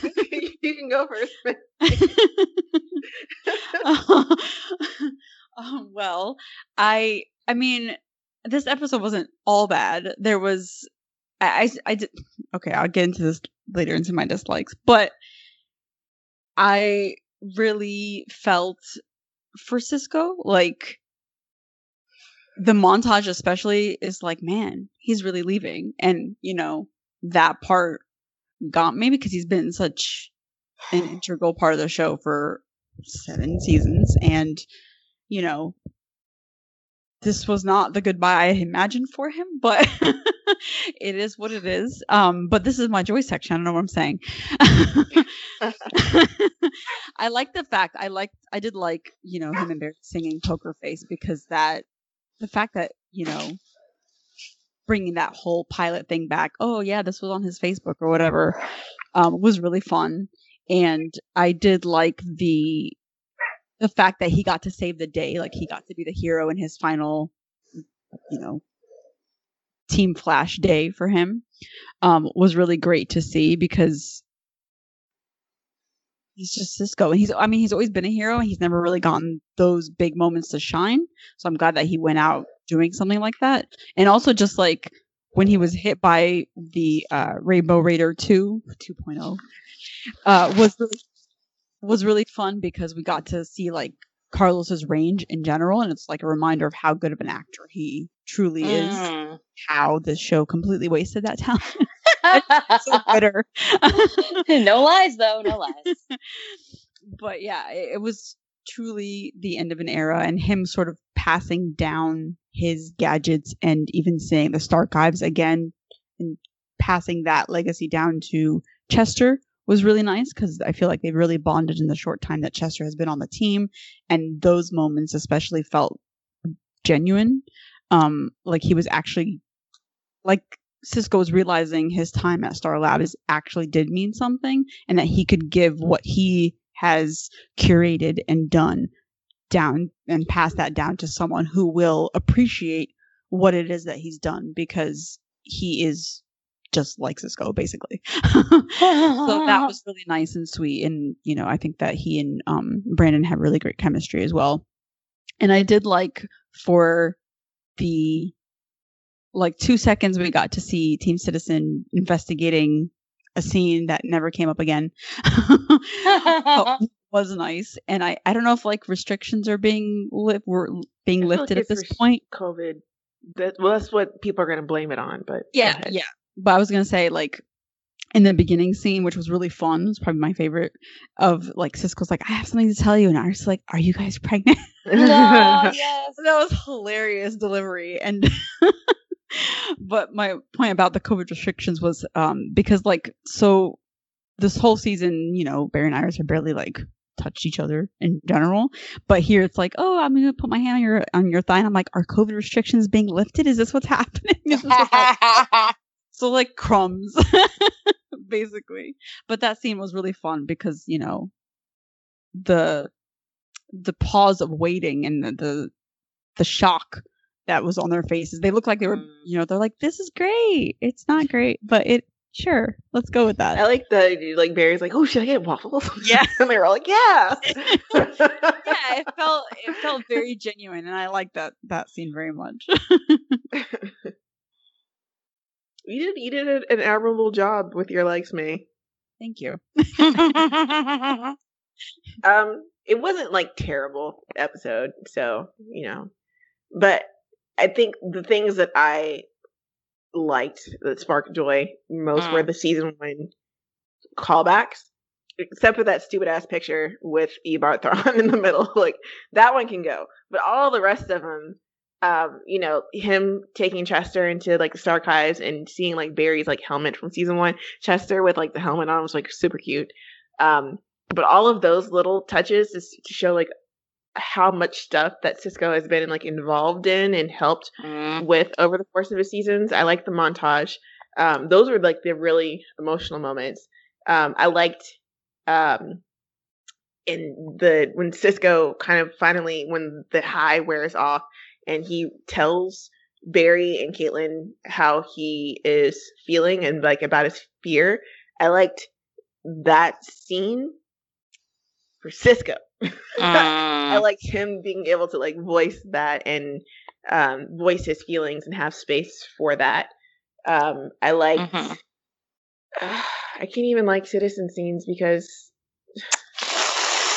they cut most of them. So yeah, I liked a lot of the callbacks for Cisco, for Carlos. I think he did the best at being high off of Rainbow Raider, and that he had the most fun with it. I like Poker Face. I thought that was another season 1 callback. So I like that, it was there and they got to kind of end on that kind of fun thing for them. And I liked all the Chester and Cisco specifically interactions, because I agree with you, May, that they really had a good bond, and those felt the most genuine of the character interactions. No, that is what I'm going to say about that. That's it. Well, thank you for that incredible amount of likes. I tried. Yes, I do think that Carlos did a great job, and the episode showcased how much range Carlos has, as May previously said. I did get teary during the Cisco montages and the first episode, ever since the show started and how he's grown, etc. I was like, oh my god. Even though I feel like there's just so much less of the later seasons because you got so much less to do, but that's all right. I did feel like I understood where they were going with the Barry and Caitlin trying to make it easy for him, right, and not trying to express their dissatisfaction. I thought that was a realistic misunderstanding that friends can have sometimes. I did think it was hilarious when Cisco was trying to have a moment and Kate was like, "Can you give me your badge?" Yes. Oh my god, that was actually funny. I was like, that's just disrespectful. They're just going too far. Why would you even ask for it back? He should just be able to walk in anytime he wants. That's ridiculous. Who are you going to give it to? Why are they acting like they have security? Exactly. Or proprietary secrets. All right, sure. But anyway, that aside, I really did like how they sort of try to play with that concept of you expect someone to react a certain way, and so you try to modulate your reactions, and that other person did not expect that, and then they're thrown off, so then they act in the opposite way, etc. And then just it spirals into a big misunderstanding when all you had to do in the first place is just be like, oh my god, that makes me sad, but I'm happy for you. Just say what you feel in the first place, guys. But it's definitely a situation that I have run into plenty of times, so I understood it. Anyway, that aside, what other feelings did I feel in my heart of hearts? That was joyful. That was joyful, right? It has to be joyful feelings. I did enjoy Poker Face. I did like them singing at the end there. That was really funny. And also the breakdancing thing, which is hilarious. I was just okay, it's just stupid. It's very stupid. But it was so random. Yeah. And what I really loved, I loved how Chester came in and he was like, yeah, let's do this. Yes. Party people. Yeah. And then he was serious and cut it off. Yes. While at the same time, I support that he was being productive while he did that, you know? So not unexpected. But anyway, that's no. I mean, I liked the little scene at the end with Camilla and Allegra and Iris were to Scene Citizen, and Iris explained what she was feeling, and then Camilla explained also, and they were like, yeah, it's cool, we'll write or something. So yeah.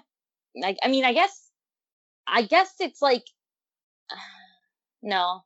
I'm a little intrigued. I'm a little intrigued by what Cecile's got going on, maybe, I did think it looked like Dr. Fate. If it's somehow Dr. Fate, then I would love that shit. It's probably not Dr. Fate. It sort of looked like Dr. Fate. A Psycho Pirate, too. Oh, true. But didn't they already do that? But that's okay. They can bring back Psycho Pirate.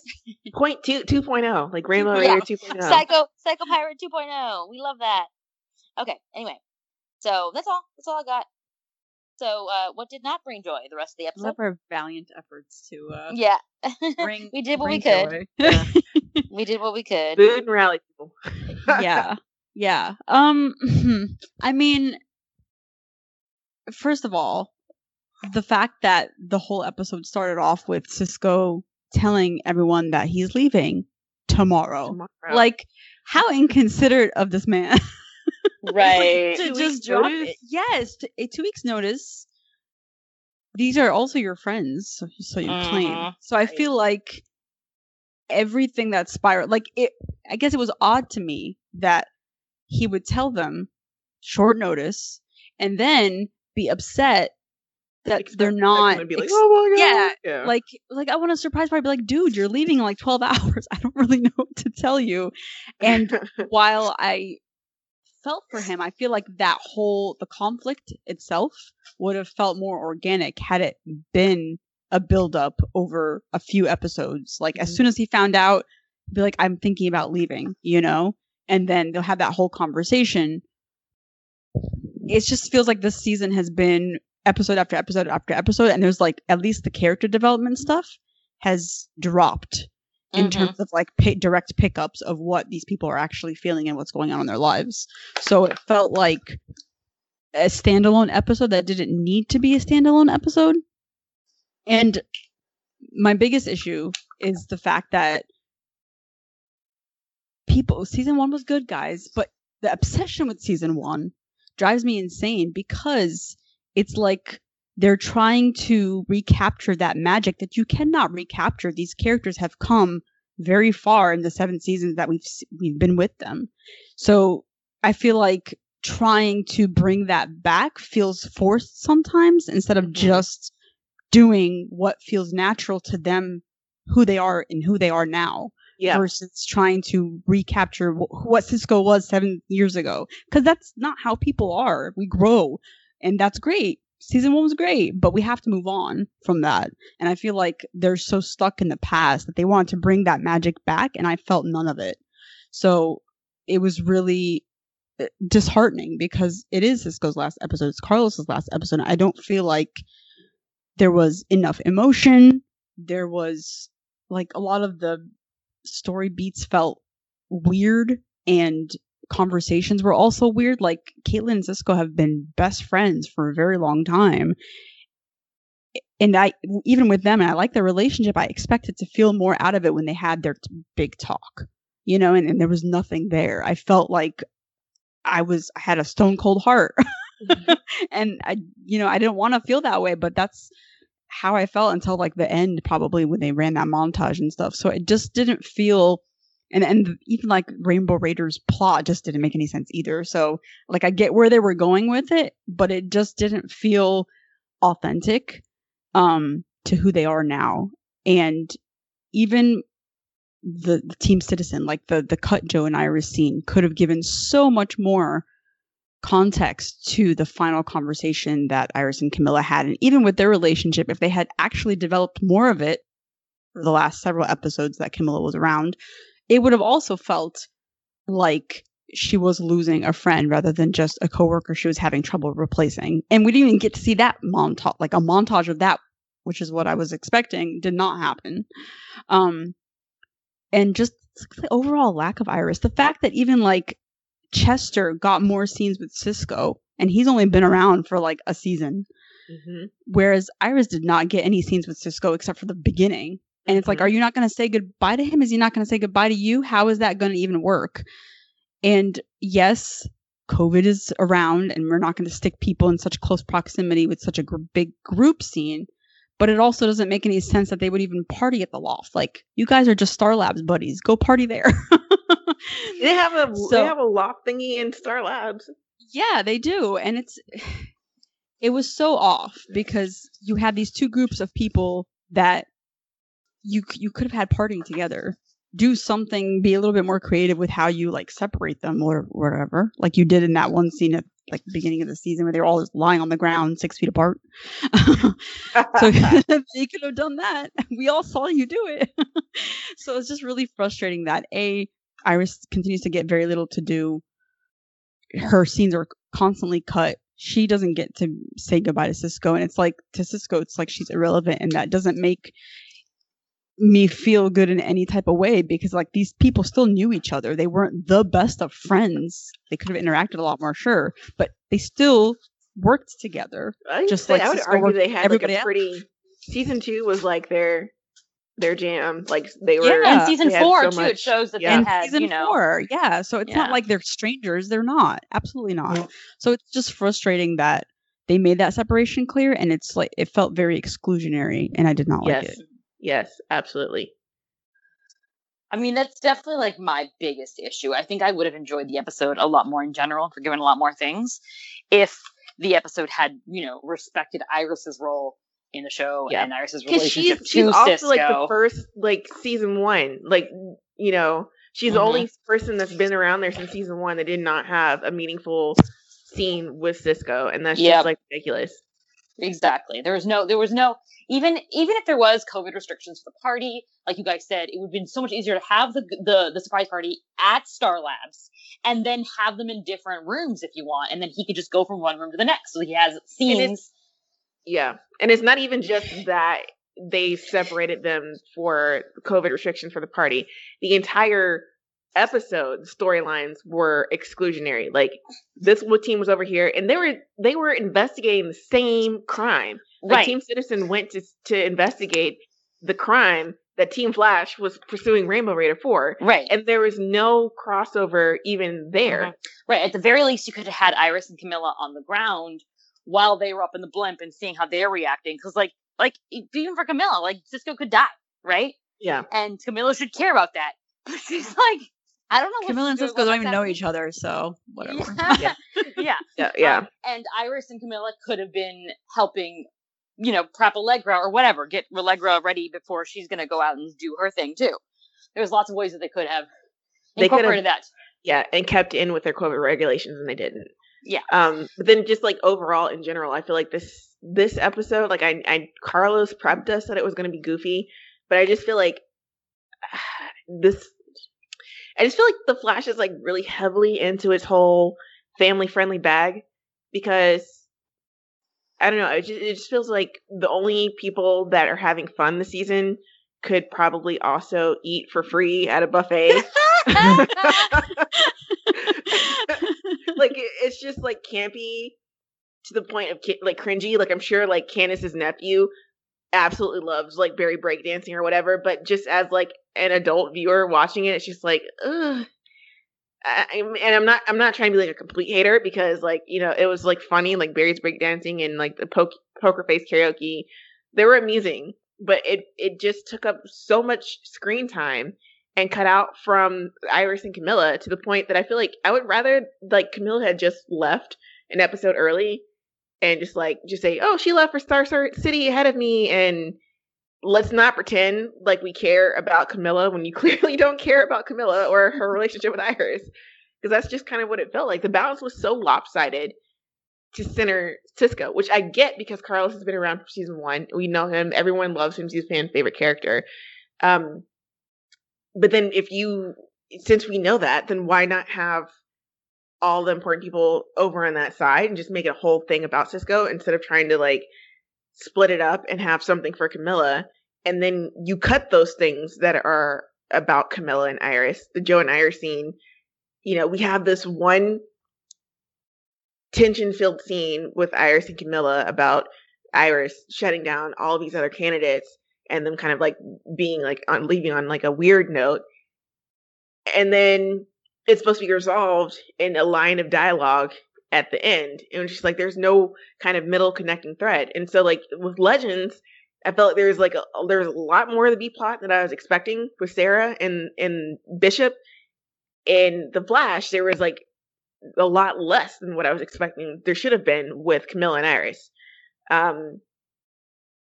We already talked about like splitting the teams and not having a goodbye between Iris and Cisco. It just feels like, especially since they uttered the words OG Team Flash in the episode, it made it feel even more exclusionary that not only is Iris not in this A plot, she is excluded from a party at her own loft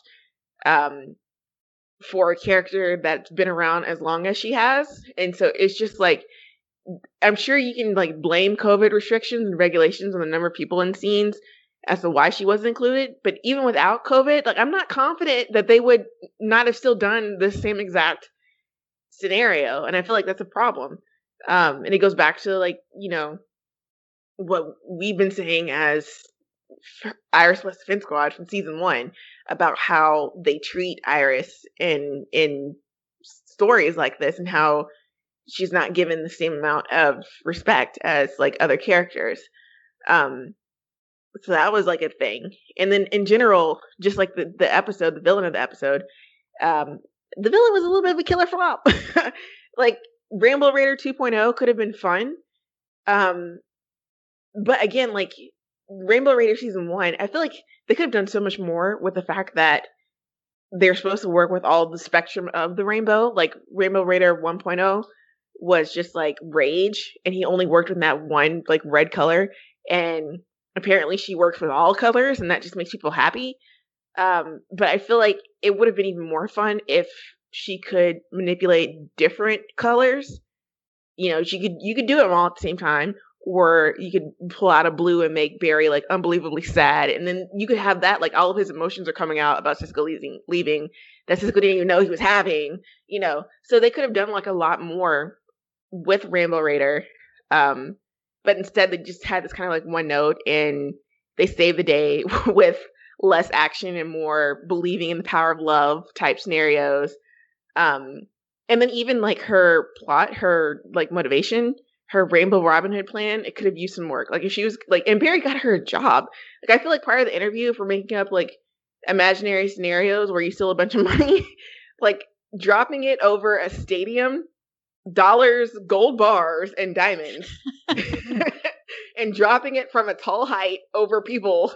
I don't think you were good project management skills, you know? So it's just like, you don't really have your wealth redistribution plan makes not a lot of sense. So, I mean, it just everything felt weird.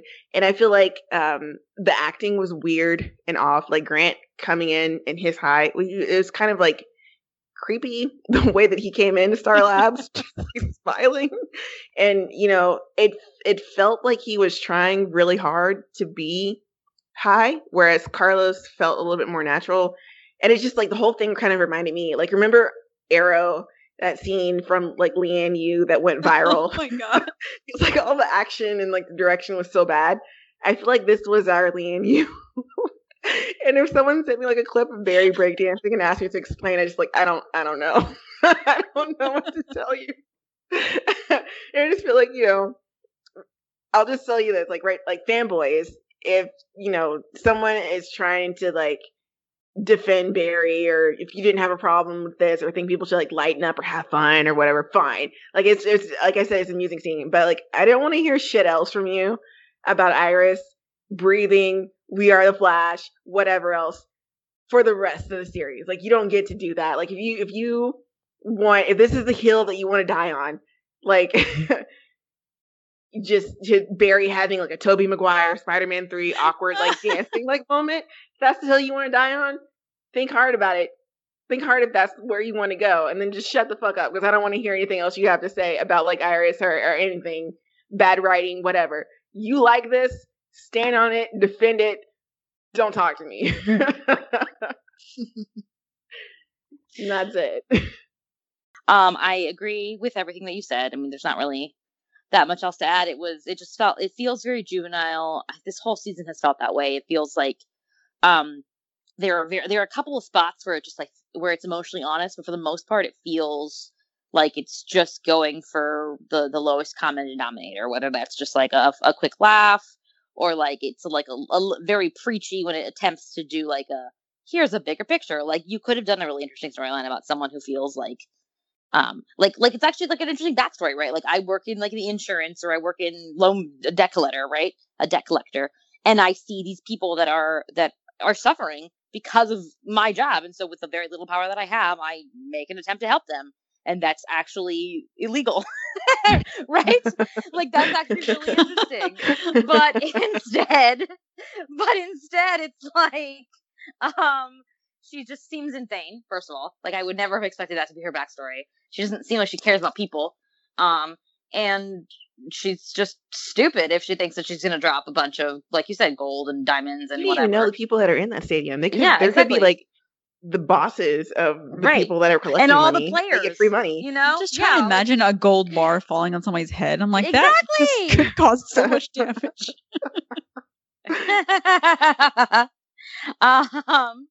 Anyway, so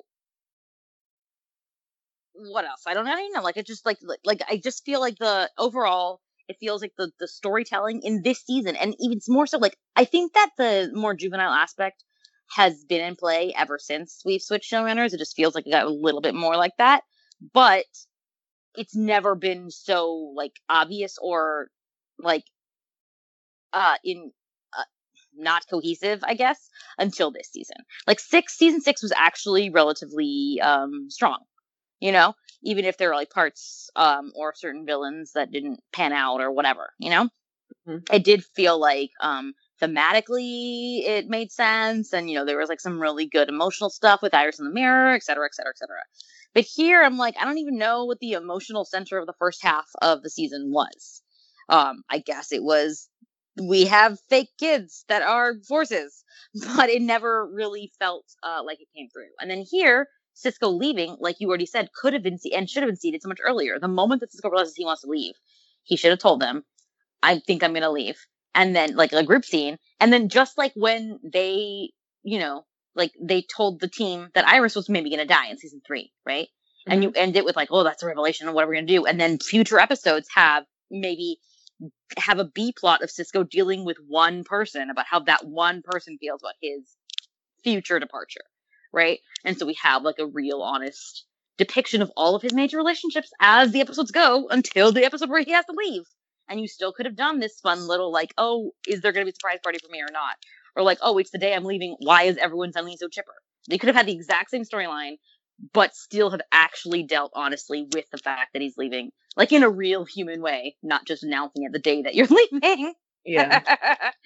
So I don't know. Like I just like things like that would just make the show much better and feel more like intelligent or mature or whatever. And so I don't know what it is.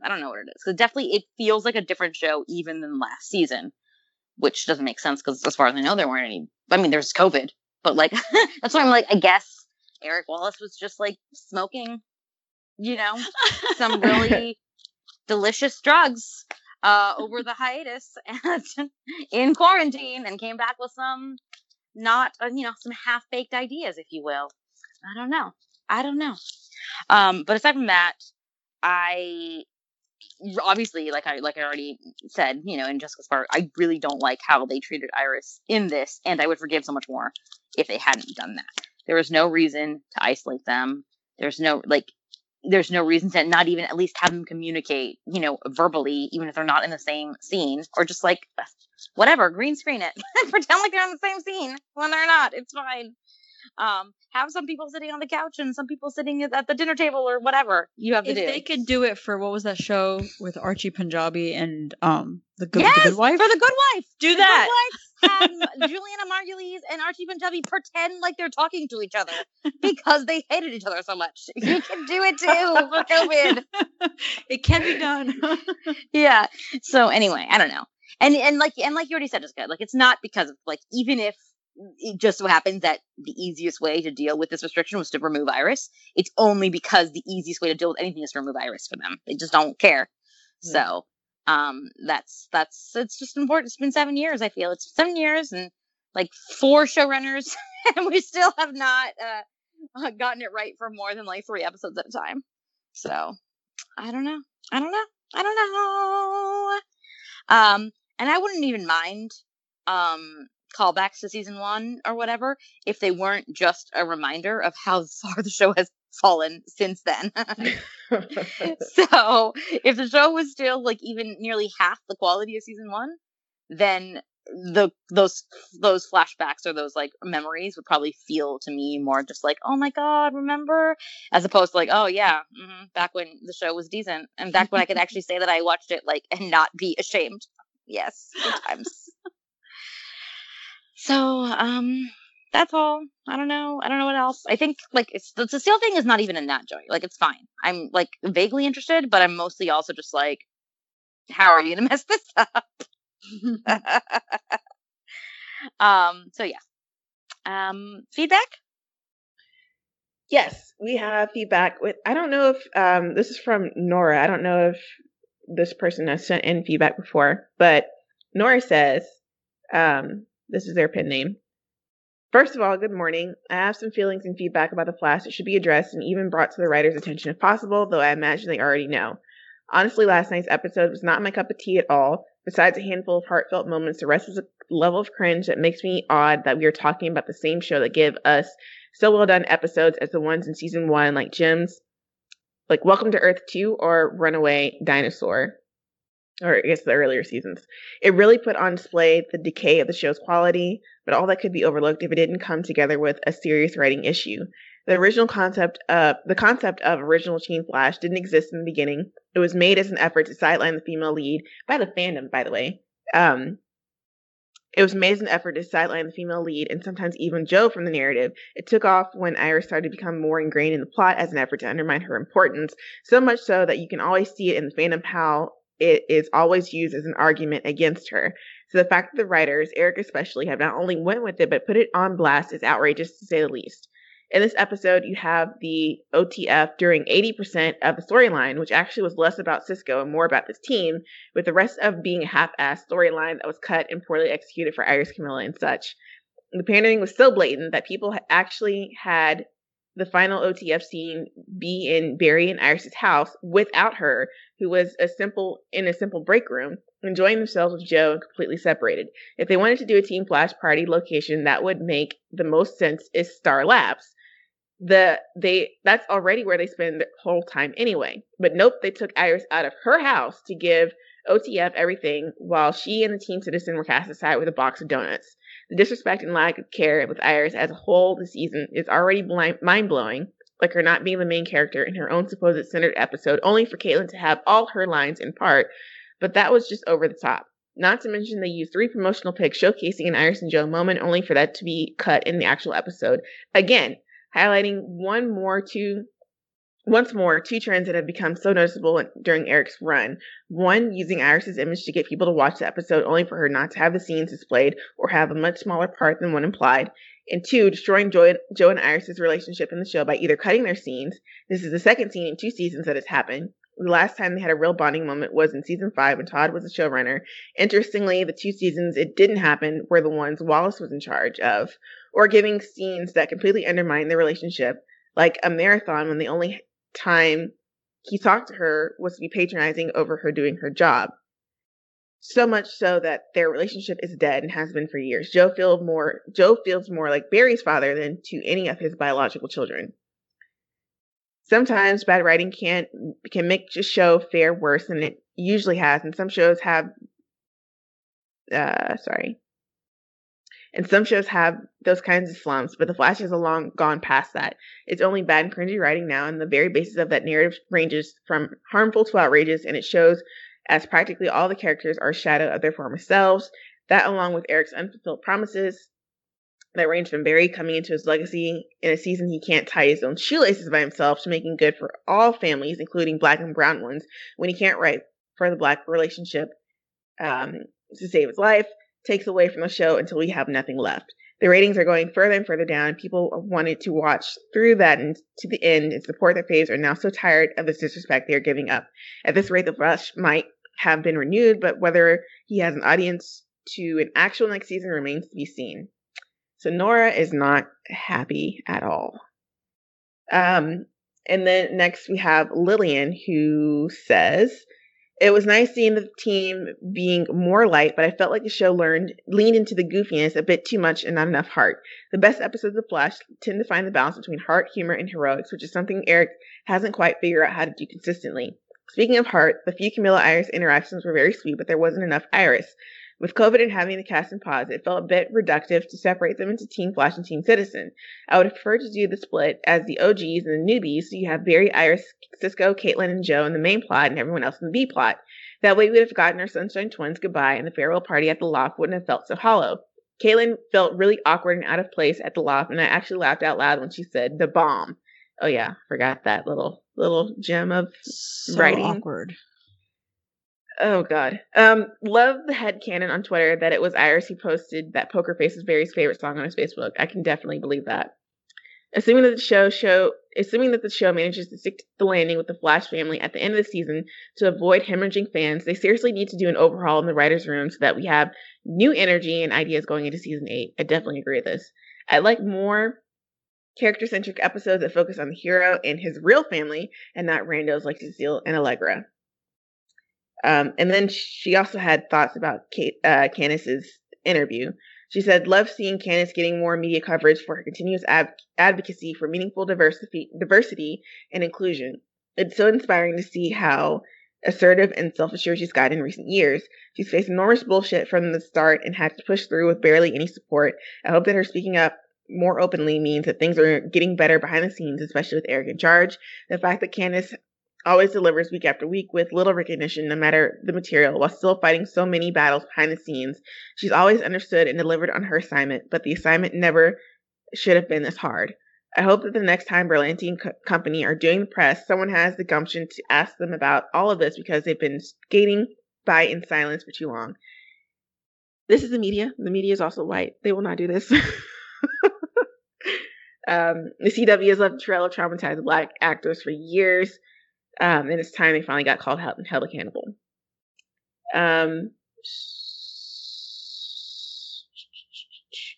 Next up, we have Sonia, who says, the episode was weird because not only did it feel like a filler episode for Cisco's last episode, but I hated that they split it up into Team Citizen and Team Flash, because why? Love seeing old inventions of Cisco's during this episode and being reminded of old episodes. Also, Chester fanboying over all the gadgets and the shirts and whatnot was so adorable. Hilarious that Chester was admiring Cisco's pop culture shirts and Cisco was being very territorial over them. This meta making people happy and stealing money is hilarious.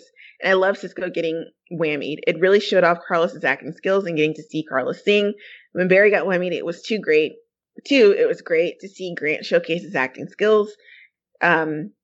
She loved the dancing and the breakdancing scene. Really liked seeing the fact that Carrie was just trying to help people and cancel their debt. Like, she did it in an absolutely terrible way, but it was still nice. Great to see Cisco getting to save the day. It was nice that Camilla and Iris were interviewing photographers for Camilla's old job, and I felt bad that Iris snapped at Camilla, and it really sucks that this was literally the only thing Iris got to do this episode. Like, what the fuck? Speaking of Team Citizen, I hated that they had to have two separate going away parties. Like, why doesn't Iris get to say goodbye to Cisco or get a t-shirt for him or reminisce about old Team Flash moments? I hate this show sometimes. Also, y'all, Barry being all, there would not be a Flash without Cisco. Like, why do they have to take Wes Allen's lines? Cecile seeing some creepy vision of herself in a mask was super scary. It looked kind of like a Dr. Fate's mask from Smallville DC Comics, but I'm not sure. Anyways, it'll be interesting to see how the storyline plays out. And then finally, from Swara says, I feel like this is an overall good goodbye episode for Cisco, but it had some quibbles. In an unintended way, this episode highlighted a lot of frustrations I think we've all had about the show has used Cisco and Carlos. Cisco has absolutely been integral to the team, but the show has But the show has for the longest time not treated him anywhere near the level of respect he deserved. Some of the praising in this episode about how important he is honestly rang a bit hollow for me as a result. There have been so many times before that we have suspected that Carlos would leave the show due to his underutilization, and particularly how the show for some bizarre reason got rid of his powers entirely. I just feel frustrated, honestly, and I hate that. I really hope that Carlos has all the best success going forward because he truly deserves it, especially after dealing with being undervalued. I have to admit the goodbye parties at the end were cute, though honestly it was weird that they were separate. Wish we had more time to say goodbye to Camilla, but I found her goodbye to be party endearing. Victoria Park. So yeah, that was weird. Rewind. Found her goodbye party to be endearing. So yeah, ultimately I miss Cisco, but I entirely understand why Carlos left, but also season 8 may be the last season. I wish this show trusted and balanced its characters way better, but I guess we're here now. We'll see how season 8 presumably wraps everything up, and if Cisco and Camilla will make a welcome guest return. I hope they will. And that is all the feedback. I think we know that Cisco at least will be returning for the finale, right? Did they confirm that? I don't know if he said it, but I feel like you can't do it without him. Like, I feel like he would come back. He's not like bitter about his leaving, so I think that they could count on him to come back unless he like books something like immediately and just can't do it because of scheduling. But yeah, I feel like there was an exit interview where he did confirm that he would be back for at least one more episode. Okay, was that not Tom Cavanaugh?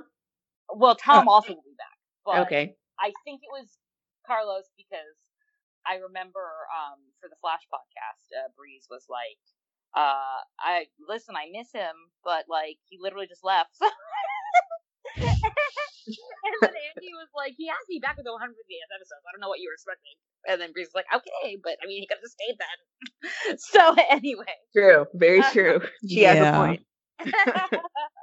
So that being said, right, Lady of the Gumption with the week. Oh, well, there is none for the Flash. I feel like you could say Carrie Bates, but like why? You'd be lying. Yeah, exactly. Well, no, she certainly had gumption. She just didn't have any brains to go with it. Yes, that's a fair assessment. I think we could even cut we can just skip to Astra winning. Yeah, I guess. Yeah, there's not even a question. That's true. Yeah. So that's it.